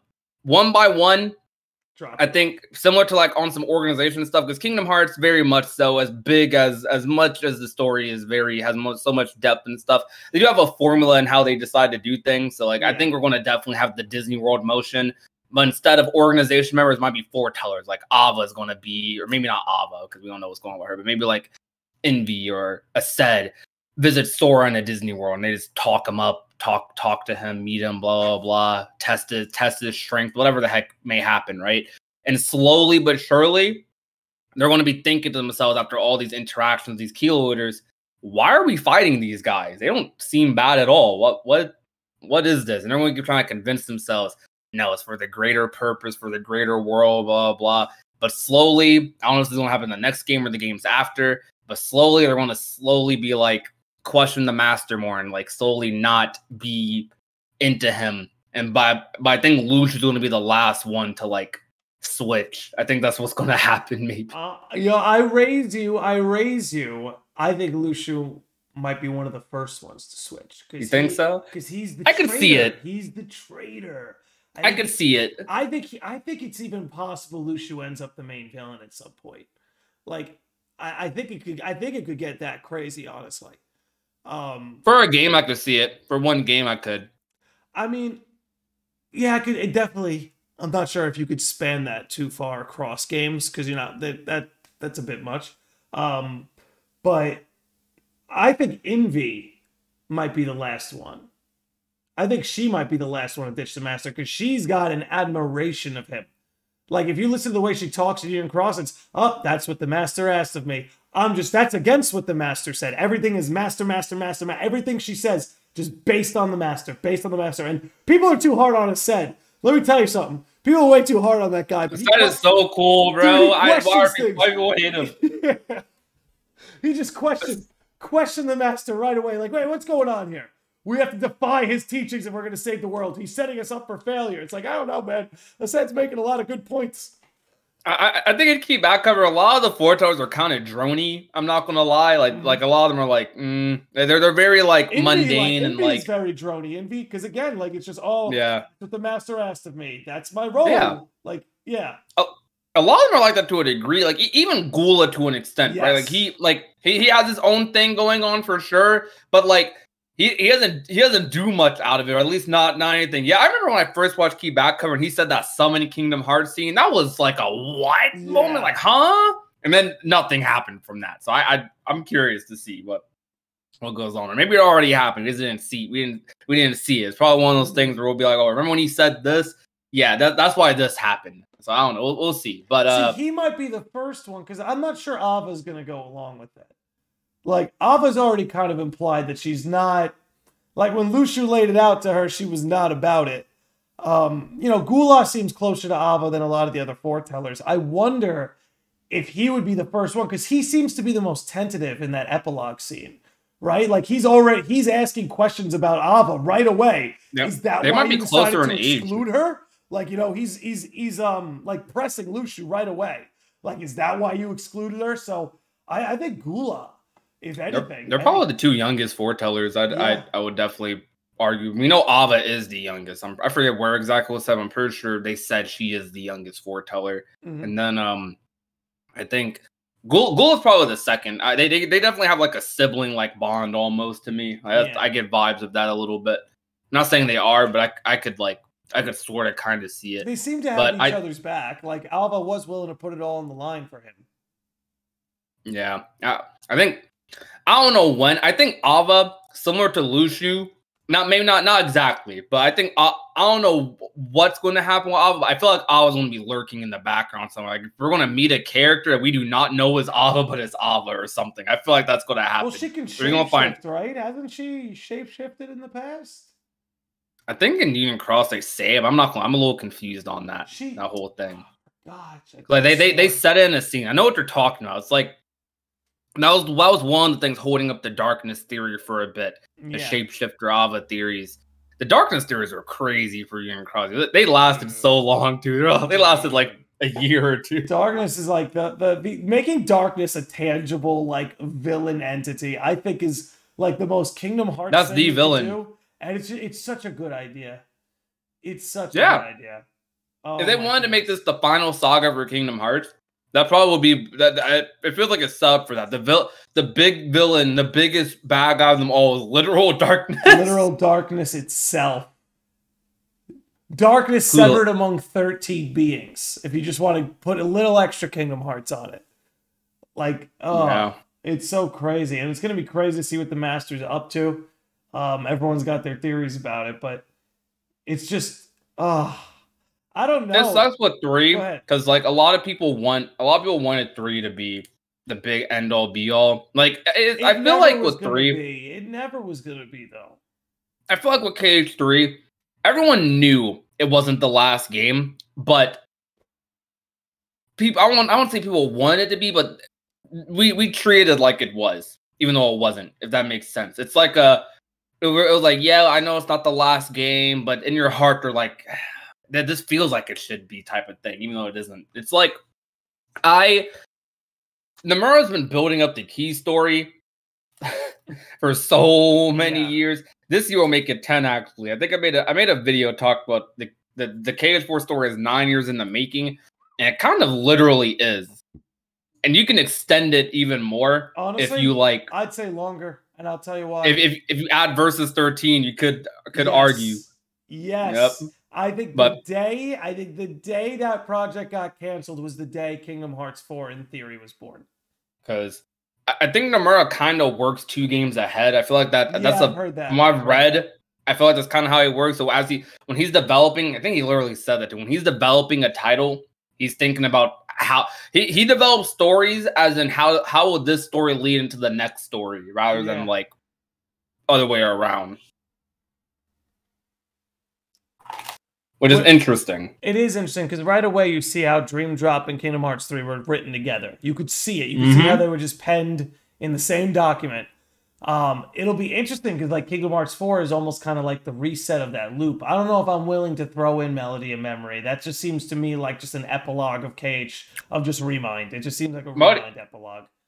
Melody of Memory is the weirdest Kingdom Hearts game because it's the only Kingdom Hearts game where I genuinely feel like it's weird to go back to like at all. Because it's like it's very straightforward. I watch those cutscenes all the time, man. I watch them all, but there was very straightforward. Like I don't know. Which is funny. It's like a little, I guess, because again, I think it's not meant to be a full story. Like nobody has an arc in Melody of Memory. It's just an epilogue. Like that's what it seems like to me. It's not. Yeah. It's a fun game. I thoroughly enjoyed Melody of Memory, but there's no one has an arc in it. Like Kairi's arc gets fleshed out more, but there's no beginning, middle, end there. You know, it's revealing that she has some trauma and memories that are being blocked out of her time in Radiant Garden. And again, who knows where that lifeboat took her? I mean, it's implied Destiny Islands, but was that her first stop? Who freaking knows, man? No, I watched that scene a lot for sure. I think I feel like, well, Melody of Memory, they said this, that game was being developed before, like, a decent bit before KH was even being done. I imagine it was not being worked on by the biggest of teams. We know who it was worked on by. I forget their name, though. But that, you could tell they were definitely just, like, trickling Melody of Memory in, like, development on that game in while making KH3. I wouldn't be surprised if that game was meant to release, like, before 3 came out.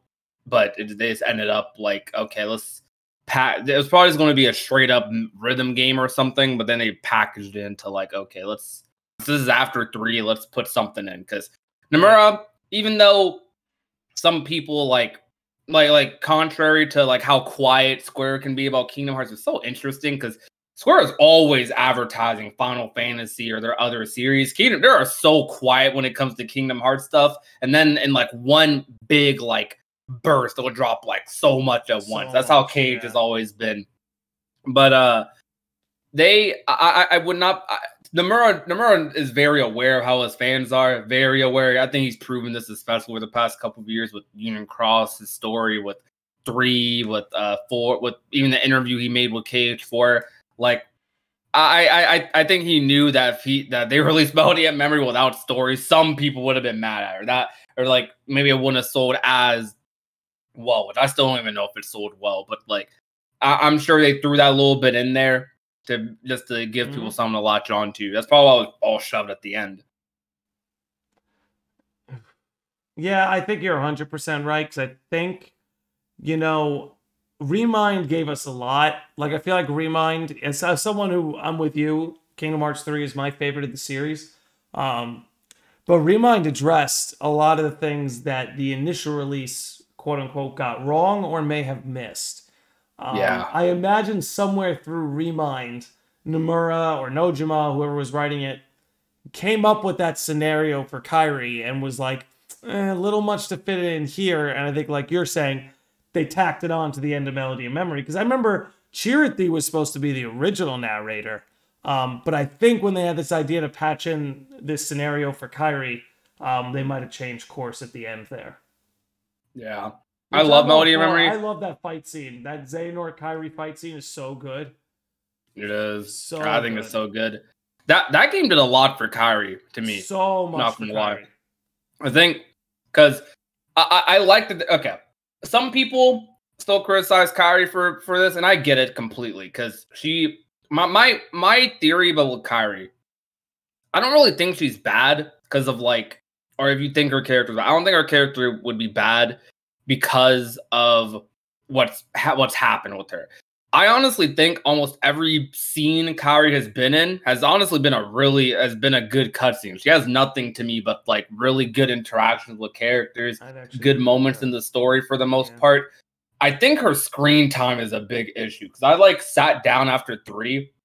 That's when the big Kairi debate started. I sat down after 3 and I added up a lot of her hours in the story, and she has like no screen time outside of number titles, like none. Even we only have 3 number titles. I was gonna say, it's I couldn't agree with you more. That's actually a viable concern. Is that in the beginning of the Dark Seeker saga, she got little to no screen time. Now in Kingdom Hearts 1, you understand why. In Kingdom Hearts 2, she gets to be part of the end game, and she's there a little bit during the prologue. She gets the prologue end game treatment in 2. But this is actually where I'm not sure this criticism holds up anymore in the world we live today, just because 3, when it comes to number titles, I felt like 3 gave her the most screen time. 3 got her the most involved.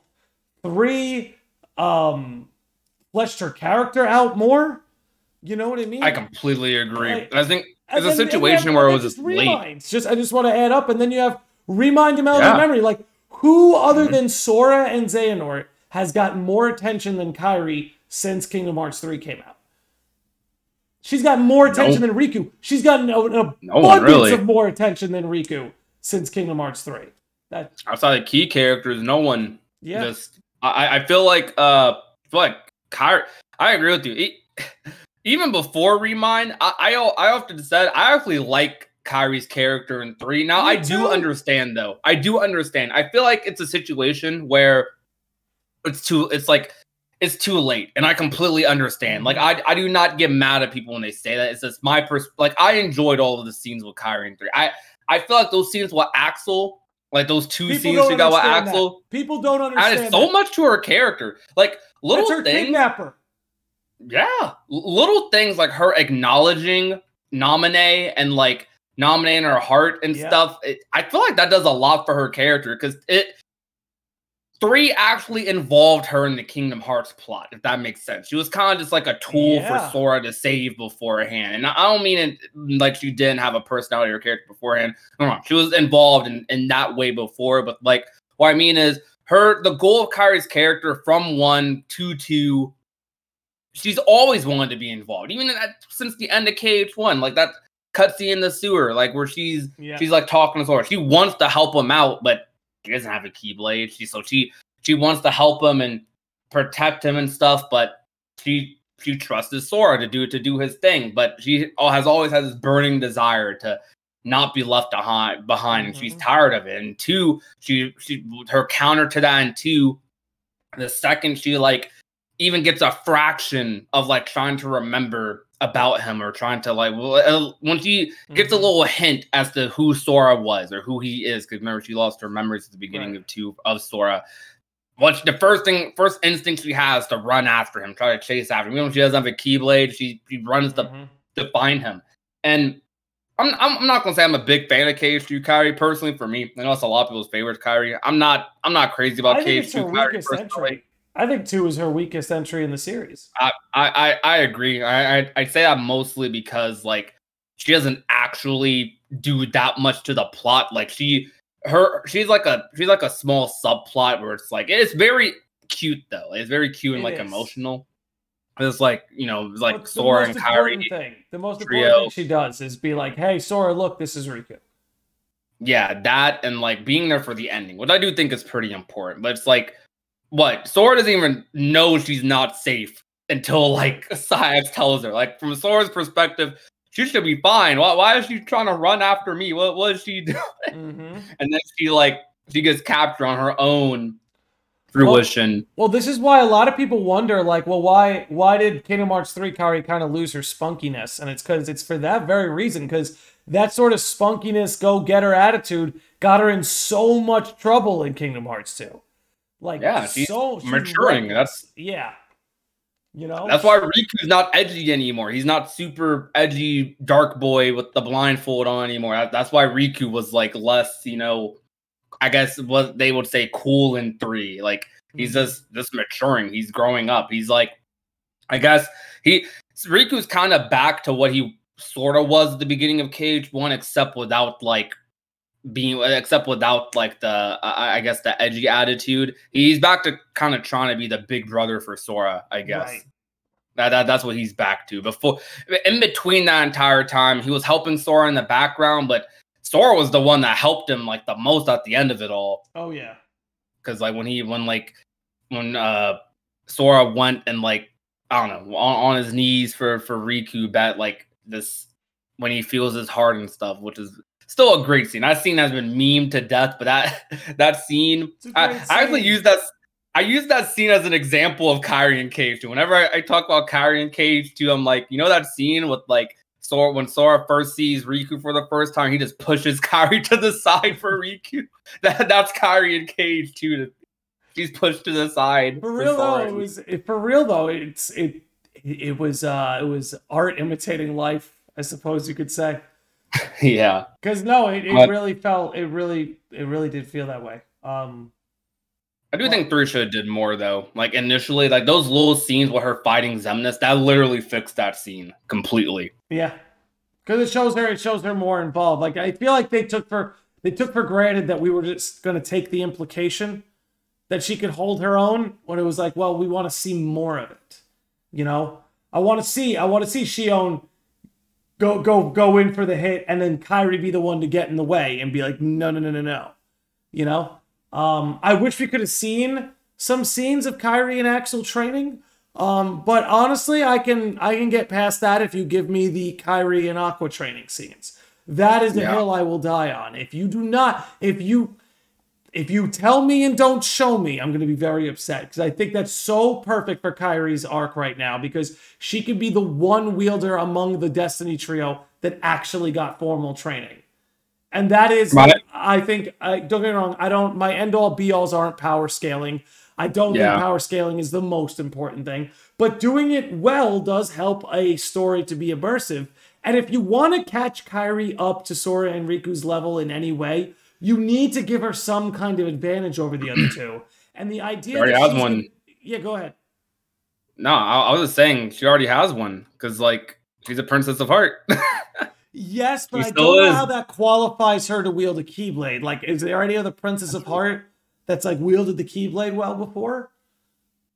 Unless No, not maybe that we know of. Rava is or That's something. that's what puts her in a unique situation in my head. I want them to expand upon that because like Well, that's how she she saved everyone in 3, right? Was like her ability to hold on to Sora that way. I imagine that's got to be connected to her Princess of Light powers. she we don't know exactly what being a princess of heart gives you power over. What we do know, just generally, is like being a princess of heart. It seems like it gives you some sort of control over your heart that others don't have, and you're just a big beacon. You're just a big beacon of light. Like it seems like I don't know how Kyrie taps into it, but we've seen it in like these little moments where she has been like she's able It's to only like about Sora though. Like that's the thing. yeah Sora seems to be what ignites it. That's why I wonder if the Princess of Heart powers are all sort of like empathetic or external, right? If it's always yeah about somebody else's heart. You know, because you think about like we don't have a very concrete explanation of what the powers are, right? But we see in Kingdom yeah Hearts 1, Sora's a heartless. Kyrie has an ability to bring him back. You know, and it might just be tied to that, right? The ability to bring someone back from somewhere. You know, maybe it's a power of waking type ability that isn't a nature taboo. Like when the Guardians failed, she's able to hold on to Sora and bring him back, much in the way the sort of heartless restoration worked. I don't know. Maybe it has something to do with the way they were able to transfer Naminé's heart in the credits of Remind. I don't know, but that is something I'd like to see. I'd like to see them flesh out exactly what a Princess of Heart power is, and I'd like to see if she could tie him to the Keyblade in any way, right? If she could do these things through the Keyblade now. Notice how they said like I think early in the series they called them princesses of heart. Now they just call them the 7 hearts. Yeah. So I guess that implies to me they're trying. So if we see the other hearts in the future, I think they mostly do that now. Like if I had to imagine the external reason for that, it's probably because a lot of newer Disney movies aren't necessarily doing the princess thing anymore. So if they do more Disney movies, because I imagine if we see more, like we have 3 princesses of heart that we don't know about. I think we'll be covered, and I imagine Who do you think? one of those has to be Moana. Like Moana has to be one. I don't know who the other 2 might be, but one of them has to be Moana. Vanellope von Schweetz from Wreck-It Ralph is another one. I'm calling. I want her to be one. I really do, but I'm like Union Cross's inclusion is so weird. Which we could talk about that in a minute. I wanted to ask you about the Union Cross stuff, but in terms of her being a princess of heart, one of the 7 hearts, it's kind of similar to like just being like a pure heart, right? So like she's a pure heart, and like I don't know if we've aside from maybe Ventus, right? I don't know if we've ever, which Ventus is very weird to me. I don't know if he is one organically or not. It's very weird to me. It's a very slippery slope because I'm wondering like if he is one organically, why? That's my question. But regardless, though, there has to be being a Keyblade is all about like the power of heart, whether it's the power of darkness, of light, how you balance the two. It's the Keyblade is a representation of that wielder's heart.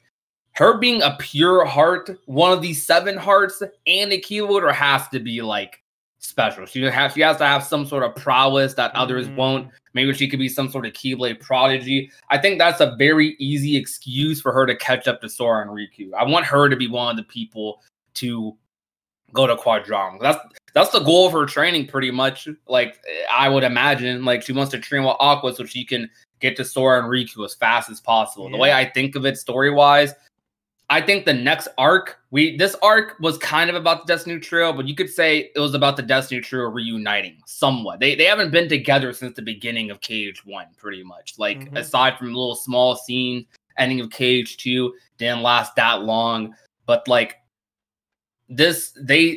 them being fine. They have not been together while also being fine, if that makes sense. It's always been temporary. So even at the end of 3, the moment they finally get to be together, a happy ending, they beat the big bad guy, Sora's gone. freaking, and like just I don't know. I think the story for Kingdom Hearts ends with all of them together, like it began, and I feel like those three need to be the ending of the Xehanort fight with Sordon and Goofy. I think that was perfect. Yes, but I think whatever the next arc ends up culminating into, it has to be Sora, Riku, and Kairi. It just has to be. Can I tell you how I think it ends between those three? How? I think Sora and Kairi will essentially transcend and sort of become the guardians of Kingdom Hearts. Hence the king and queen trope between the two of them, right? There's this king and queen trope between the two of them now. I think the series ends, and I don't know how familiar you are with FF7, but I think it ends just like Advent Children, where you see Zack and Aerith going into the live stream. They're now the guardians of the planet, and they're reunited and they're together again. And they can finally have those moments together. I think the same thing happens with Sora and Kairi, only they become one sort of with Kingdom Hearts and become its guardians, where Riku lives to tell their story. And maybe their story becomes a fairy tale in the hearts of children, right? But that would be my prediction for how the Kingdom Hearts story would end, is I actually think, I wonder if there's just this unspoken rule in Kingdom Hearts that you just can't have it all, you know, and maybe that's just a lesson of life that it's trying to teach us, is you just can't have it all. No matter what, Kingdom Hearts 1 ends, they're all separated. Chain of Memories ends, Sora's asleep, and there's all the mess of nobodies. Kingdom Hearts 2 ends, Naminé and Roxas don't get to be their own people, and Xehanort's still out there. We haven't really solved anything, it's a band-aid. You know, Dream Drop Distance ends, Sora was nearly possessed by Xehanort, Riku may have passed his mark of mastery, but now Big Bad Xehanort's back, this ain't looking too good. Birth by Sleep, the way it ends, it's a goddamn tragedy, I don't need to get into it.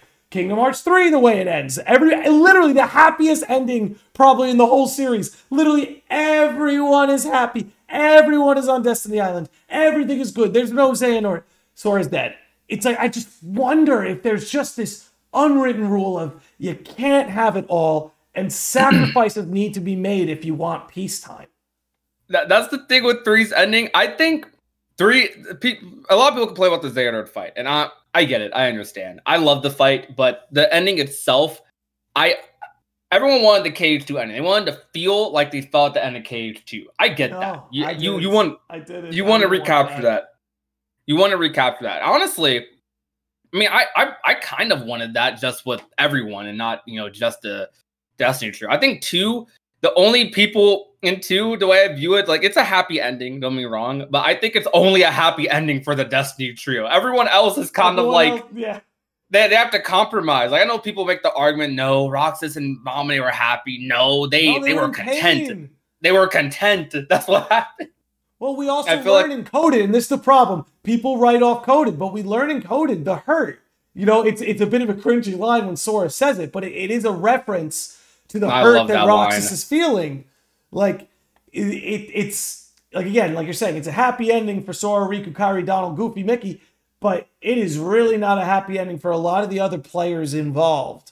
And some bodies of the organization, or what happened with them. Like, there are good people in the organization. We follow even in KH2, like, they just talked about things. At least let's talk about things that happened in 2 and before, because I know people will probably make the argument of, whoa, this wasn't ruining the story yet, blah, blah, blah. But like, just things in 2, even just things in 2. Ansem didn't have no happy ending. Nope. He definitely did not, like, have most of the org members. A lot of them were villains, but like, there were some good people in there, like Demix. Yeah, you had Syax talking about like Kingdom Hearts, where is my heart? Like, it was obvious that like all of them just wanted hearts, or they were people beforehand. That was directly implied. Like, they were people beforehand who are their people. Are they good? Are they fine? Are they chilling? We found out in Dream Drop they weren't, but like, well, what happened with them? What I'm saying is, it's just, there's a lot of loose ends in KH2. There was a lot of loose ends in KH2. Mm-hmm. It could have ended there. It definitely could have. There's a lot of stories that end with loose ends, because, like, honestly speaking, I think no matter if Kingdom Hearts has a final game, they will not answer everything. They're still going to be, because that's just the thing with storytelling. The biggest of franchises have loose ends in their story, and not because that doesn't mean it's bad writing necessarily. It's just not everything is. not everything gets answered, because that's kind of, to be honest, that's kind of how real life is to a degree. If you want to get really deep about it, not everything gets answered. You don't got all the answers. Not everything gets answered, and you can't have it all. You can't have it all, and which goes back to what you said with 3. 3 was set up to top 2's ending, I think, in terms of just that feeling there of them like coming back on the island. But literally, everyone got everything they wanted. The Days Tree on the clock tower. That whole scene was all I wanted after Days. I just wanted to see all of them on the clock tower. I was fine with just Roxas, Axel, and Xion. I would have been fine with that. And their new clothes, that was so cool. But they gave us more. They gave us everyone. The Twilight Gang. Roxas got such a happy ending there. The Wayfinder trio. Yeah, they had to put Ericus away and stuff, but still, they were back together. They were back being friends. And you saw him laughing. Ventus even got his Kiriti back. And even like Riku with Naminé, he's fulfilling what like Riku Replica wanted him to do with Naminé. Which a lot of people underrate that story, but Riku Replica and Naminé, I think that is a great story in Chain of Memories. That is a really good story in Chain of Memories. Well, it's an example of growing a heart. It's a sign that Riku Replica grew some kind of heart because he had a genuine care for Naminé. Was he programmed to feel that way? Sure. Doesn't invalidate the fact that what he felt genuine. You know, no, I'm with you. A lot of people kind of underrate that arc. I think there's something really cool there. But, oh, man. You kind of sent me into a whirlwind there. Like, there were like 5 points where you're going on that rip. It's like, oh, I want to mention something about that. I want to mention something about that. And now I'm blanking on all of them. But no, I mean, but going back to like the way it wrapped up, that's why I actually really, not that I enjoyed watching Sora die, obviously, but I think it was the perfect ending. And also, like, come on, they spent the whole game beating you over the head with the fact he was going to die. Beating you over the head with it. With Xigbar and Luxu, with literally the first world Hercules and the Stairway to Heaven, and it's just, and then you had the Pirates world foreshadowing it with Will Turner and Elizabeth Swann having to live in different realities, being separated from one another, but promising to reunite. You know, you had young Xehanort mocking him the whole way. Like, dude, you're literally walking to your death if you keep doing this. Freaking Mickey Mouse is even like, sorry, you can't do this. They told you over. I don't know how anyone, I mean, I don't want to say that. I don't want to be so absolutist, but I don't know how anyone wasn't at least frightened that he was going to die. I can't imagine being blindsided. I guess that's how I'm trying to put it. I can't imagine being so blindsided by Sora's death when they kind of beat us over the head with it. Now, don't get me wrong. There was the part of me that denied it and was like, no, they're going to have that happy ending. But honestly, the story of Kingdom Hearts is the story of death and rebirth. And if we want Sora's character to get better, he needs to die. Just like all these other characters that we love, like Aqua and Riku, they in a sense had their own version of deaths. Well, Sora's turn can't just be sleep. That's such a sad way to put it, but you're right. Well, I wish I could put it happier, but I guess I just can't. I think with Sora, that's one of the biggest interests in the next arc to me too. There's so many things interesting about the next arc because this is really aside. Dream Drop kind of had this, right? But yeah, it's iffy. But Sora, this is the first time Sora's truly kind of been on his own. Like no one he knows is with him. Like there have been very few points in the series where Sora hasn't had someone either watching over him, with him in spirit or something. Sora is actually by himself. No one knows where he is, and it's on him to get out. Now he has Strelitzia. I'm sure Strelitzia is going to be some like guiding spirit thing. I feel like what's going to happen is Sora's going to find a way to get out of Quadron, but he's not going to want to leave without Strelitzia or something, or he's going to come back for Strelitzia, and then Sora's going to come out with Strelitzia, and Marluxia is going to be like, there's going to be like a sad scene of them reuniting, and that's going to be like, that's going to make Union Cross fans super happy. Can I tell you something so peculiar about the Kingdom Hearts 4 trailer, since we're kind of on it? Yeah, go for it. They never mentioned Sora's name. Deliberately. Nope. No, they I don't. wonder if they're going to refer to him as Yozora. Like if Serlitzia is going to refer to him as Yuzora, if all the people are going to refer to him that way. Serlitzia has been there for a minute. She's been there for sure. But you know, something I can't get out of my head is, you know, Toy Box Kingdom Hearts 3. You know, Rex has played all of Verum Rex. He knows what Yuzora looks like. So why, when he looked at Sora, did he say, "Oh, that's Yuzora"? Maybe we're the only ones seeing Yuzora look that way. Remember, he doesn't really look like that. He made it clear and reminded, this isn't what I really look like. But if that's not what he really looks like, then why did Rex, who's played all of Verum Rex, look at Sora and go, "Oh, look, there's Yuzora"? And I don't know, I'm sure you know, you're a wealth of knowledge on this stuff. You've seen those like deleted screenshots where he's like, "Yeah, and there's Agius and Magia." I've seen the whole cutscene. Yeah. There you go. But like the whole cutscene is from the premiere event. That's not by accident, and they cut that because it gave away too much. There's something there. There's something there, and I wonder. Sora is Sora. That's Sora. But I wonder if he'll be referred to as Yuzora, because it's just so. What Kingdom Hearts trailer have we seen where Sora doesn't get referred to by name? Yeah. What marketing department is going to agree like that? I feel like, especially after Smash, like everyone knows who Sora is, right? Like, yes. Especially after Smash Bros. I feel like with the Sora Yuzora thing, and you mentioned Toy Box. I've been through such a whirlwind with Toy Box. That world was like one of my least favorites in 3. Not because I didn't like it. Like, I love it. I love every world in 3. I think in KH3, I think the worst Disney world is better than most KH worlds in 3. I'm not gonna better than most KH worlds in the series. I'll outright say it. Yes, Arendelle is a lot better than a lot of previous Disney worlds throughout the series. That Ice Labyrinth was pretty slick. I'll give them that. I'm so glad I'm not the only person that thinks that, because I definitely think that. I think I made a whole video on how Arendelle can improve. I think it's the weakest world in 3. But yeah. I believe so strongly in what you just said that even with it being the weakest, it's still like at the least par for the course for the series.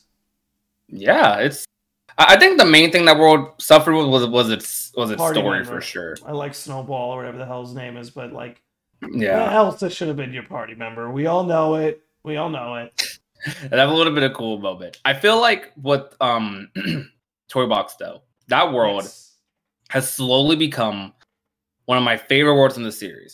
Maybe not gameplay wise, but story wise, that is one of the best stories in the series. And it's purely because of how it could connect to KH4 or future games, and just the world thematically is so amazing. Like, I constantly found myself going back to that world just to find out more things about Verum Rex, Quadron, tiny little details. Like, you know, there's a whole box art like for Verum Rex with a whole word, like a whole description and everything. Karma, like a lot of people don't look at that or didn't think about that. Like on the back of the box, they talk about this karma power that like the world runs off of, the Gigas runs off of, something like that. There's a portal to Verum Rex in Toy Box, which I'm wondering if that gets expanded upon. Like that, like I don't know. That's kind of a portal right there. The whole thing with Young Xander talking about how he split the world up. That's the only world they say that with. Only world they say that with. Yep. Like, that entire thing, Young Xehanort specifically was the one chosen for that world too. And we know Young Xehanort is like probably one of the more significant Xehanorts out of all of them. He's going to be in Quadranum. Quite possibly, for sure. So it's like him, Young Xehanort being the same Xehanort who was chosen to be in the world where Quadranum was introduced, where Verum Rex was introduced, where Yuzora gets introduced. No, definitely not non-accident. Also, another thing, a lot of other slight details. Like, Sora, when Rex calls Sora Yuzora in that world, Sora's at first like, what? But then, you know, you go into the game shop and you see the whole box art and all that stuff. And Rex shows Sora, like, look, you see this? And it's like, Sora's like, I don't look that cool. And then when they leave, Sora talks to Donald. I just talked with him. Sora talks to Donald and is like, and Donald, Sora says to Donald, I thought your magic decide how I look.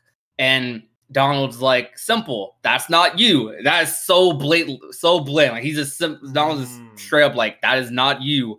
And what I think in that same cutscene they slightly mentioned Riku or Sora. Sora's like saying to himself like, no, Goofy says I can more like Riku. Yeah.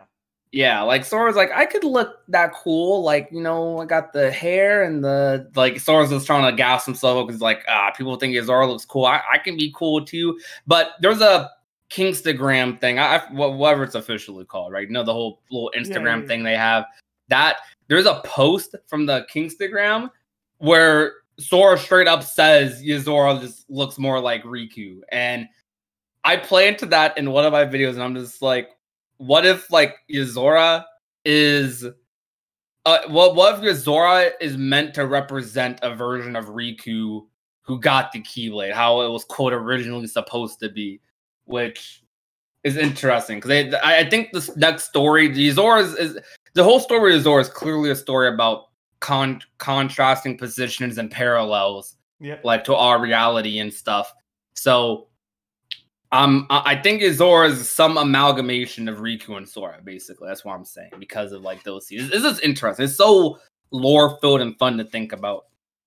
But there's so much stuff in Toy Box. Toy Box is it has a lore dump. Look what happens. Look what happens when you let Nomura do his thing in a Disney World. It gets crazy. Mm-hmm.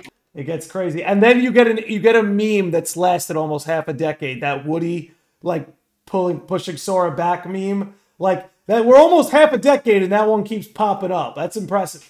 So, Nomura's meme game, very strong. That said, we are coming up on 2 hours. Yeah. The only thing I guess I would wanted to say with what you said with Yozora there being the amalgamation, sometimes I wonder if...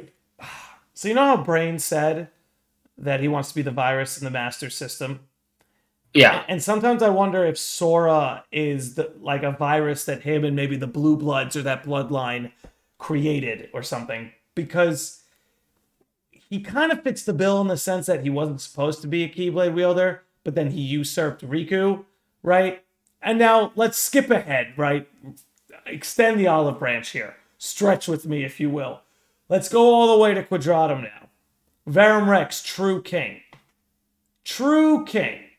As if someone's like a rightful king, rightful wielder. And this guy specializes in stealing. He will take your weapon and make it his own. How is that any different than what Sora did to Riku? I almost wonder if that action of like Sora getting the Keyblade, if that like initiated the virus in some way. I don't know. I'm definitely stretching, but... Nah, I mean, trust me, that's... Kingdom Hearts. This is definitely Kingdom Hearts. That is not. Yeah. That could definitely be that for sure. Like that's. Zora's such an interesting character. We have seen so little of him, but they have done a very good job at making him interesting. Nomura made well sure of that. One thing I guess I wanted to say before we leave, you mentioned something earlier about how you think the series ends or how the story ends and how it might end with like not necessarily the happiest of endings, but like Sora and Kairi being guardians. I feel like that very much so depends on how they want to end it, because there's the Square Enix ending to the story, and then there's the Disney ending to the story. We probably know what the Disney ending is. Everyone lives happily ever after, blah, blah, blah. But depends on what route they go. Because Nomura, as much as he loves doing what he wants, the ending of Kingdom Hearts games are usually very, I won't say, they're kind of Disney-esque. They're like a mixture of both. Like Birth by Sleep, very tragic, lots of tragedy. But then you have Blank Points, and Blank Points is like hopeful, super hopeful. Like Kingdom Hearts always makes sure, as sad as it can make an ending, always ends on a positive note or ends on a hopeful note at least. I think that's the happiest ending you could ask for. Is Sora and Kairi to go. For sure. Never mind. I'm interrupting you. You go on. No, I was done. You're good. You sure? Okay. I've done it a lot myself. It's okay. No worries. But like it's I never thought of it like that. That this could be Disney's like, wait, but if this is the ending, it needs to be X. So I could see that. But maybe I'm weird. I almost feel like that's the happiest ending. Because then it's like, in a way, Sora and Kairi get to be together forever. You know, they're almost immortalized. Their love, their bond is almost like immortalized in a way. But I don't know. That's just my weird interpretation of it. Who knows how this thing ends? All I know is, and you know, maybe before we wrap up, you give some insight on this because I am curious what Kingdom Hearts fans think of this. I think when eventually Nomura is done with Kingdom Hearts, that story needs to remain in its own pocket, and if the series were to continue, it's got to be an entirely other thing.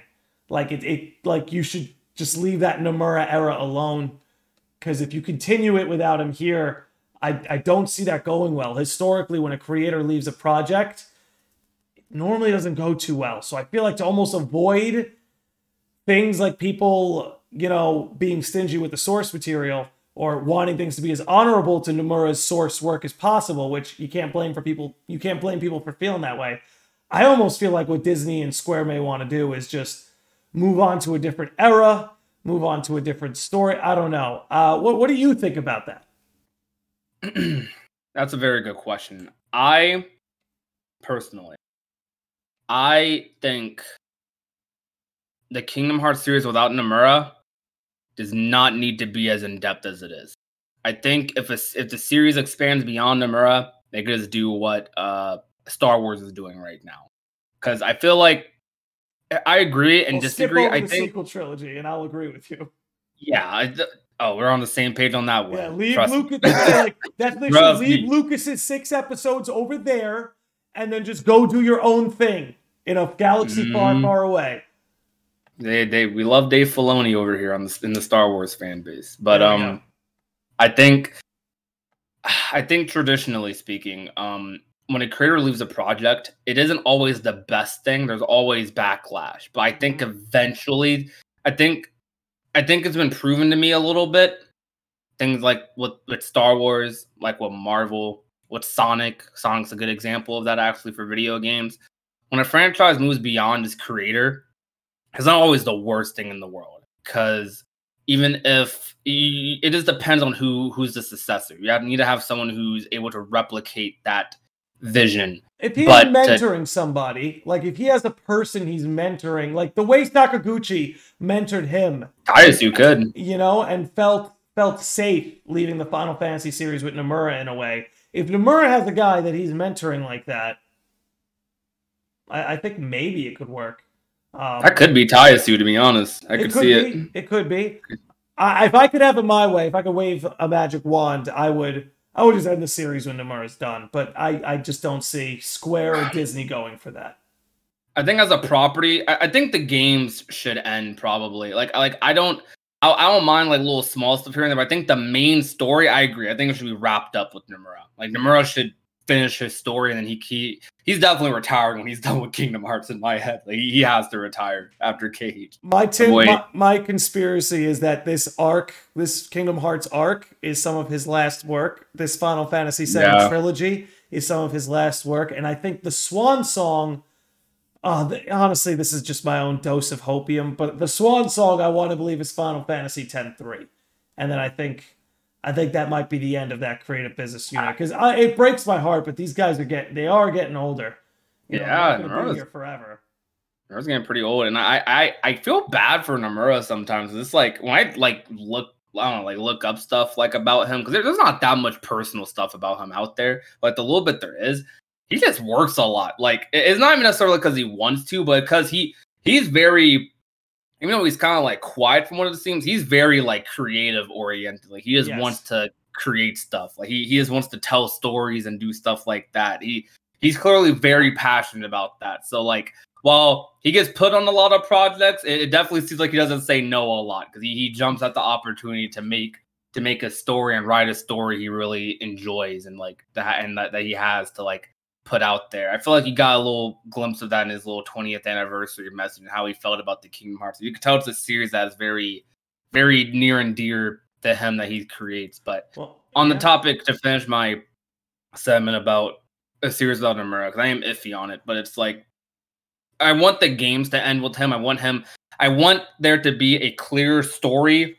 that's done with Nomura. So I agree, have a story.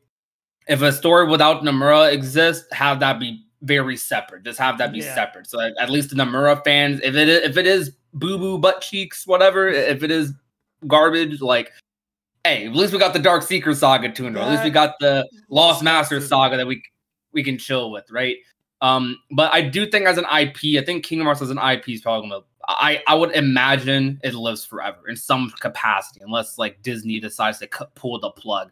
But I think as long as Disney's involved in Kingdom Hearts is immortalized. Especially if we get like, as Kingdom Hearts gets more popular, which is only going to get more popular, we see Kingdom Hearts in Disney parks, or we see just a lot more merchandise for Kingdom Hearts that's around like Disney parks, Disney World, etc. That's a way to like immortalize it, cement it a lot more. Sora as a character is probably Disney's flagship video game character at this point. Like when you think of Disney, when you think of Disney video games, like a video game created character for Disney, that's Sora. That is Sora right there. Yeah. I hope one day Kairi can actually be acknowledged. She could get the honor of being like an official like Disney princess, like just Square Enix related. Of course, she's the pass or mark of mastery exam first. Yeah, so similar to like Merida or like Vanellope, how we've kind of got like our first like Pixar princesses through that. I would love for Kairi to be like the first like video game princess, or like just some along those lines. That right there immortalizes Kingdom Hearts itself as well. So it's like I want people. I have this mix where I want people for future generations well past me to be able to have the enjoyment that I had with Kingdom Hearts. So I want it to stay around and be immortalized, but I also don't want its legacy to be tainted by anyone past Nomura, or if someone just tries to completely milk the property like dry or something. So it's a mix, but I'm mostly with you on that one. Yeah, I was gonna say I agree with everything you said right there. I want as many people as possible to bask in this and share it and experience it, but at the same time I want the visionaries, be it Nomura and everybody in that creative unit, I just want their vision respected. And I don't want it tampered with or edited when they're gone, because there's something about that I just think is a little disrespectful. But that's my own shit at the end of the day. But closing in here at 2 hours and 10 minutes. That's ridiculous. I talk a lot. I'm sorry. Dude, that's fine. That makes you a good podcast guest. I've genuinely had a good time talking to you. I like picking your brain on all this stuff. Before we wrap up, maybe give the people one last spin about who you are, what you do, and where they can find you. Well, my name is Prodigy XCD. I go by John, though, so you can just call me John when you refer to me. But you can follow me on Twitter. You can subscribe to the YouTube channel. I make lots of Kingdom Hearts videos. I'm sure maybe you've seen one. If you're a Kingdom Hearts fan, maybe you've seen at least one of them. If not, hopefully you pick a good one to watch, whichever one interests you, and hopefully you stick with me from there. I definitely would say you should subscribe to Landy, and you should definitely watch some of these other podcast episodes, because this was really fun to be on, and I'm excited to maybe even be on more in the future, or just, I don't know, do more collabs. I owe you a live episode, dude. I owe you a live episode. I had a lot of people reach out to me and say they wanted to, because we do usually when we reach like the 1 hour, we open up to the chat for questions and stuff like that. So I know I had a lot of people who were hoping to pick your brain on a couple things. So I owe it to them. We're going to have you back on once I get live working again. And yeah, we'll just chat up about some other stuff. But it's honestly been such a pleasure having you on. I recommend everybody who's watching, everybody who's listening, whatever you prefer, give this man a follow. I've gone and dropped all of his links in the episode description. He's tagged in the episode title. And if you're still having problems, well, then I can't help you. I made it as easy as I could. But anyway, dude, thank you so much for coming on. Would love to have you on again. And just lots of gratitude for you giving us your time. So thank you. Not a problem. I hope you all have a good one. Hope you guys enjoy this episode. I'm sorry for I know I interrupted a decent bit and I talked a lot. I feel bad because like I just talk a lot. I get super excited about Cage. But I hope you guys enjoyed the episode regardless. Hope you enjoy both of us talking and stuff. But that'll be it for me. Thank you guys so much for watching. My name is Prodigy, and I will talk to you guys soon. Peace out, you guys. Bye. Later, sickos and normies. We'll see you on the next one.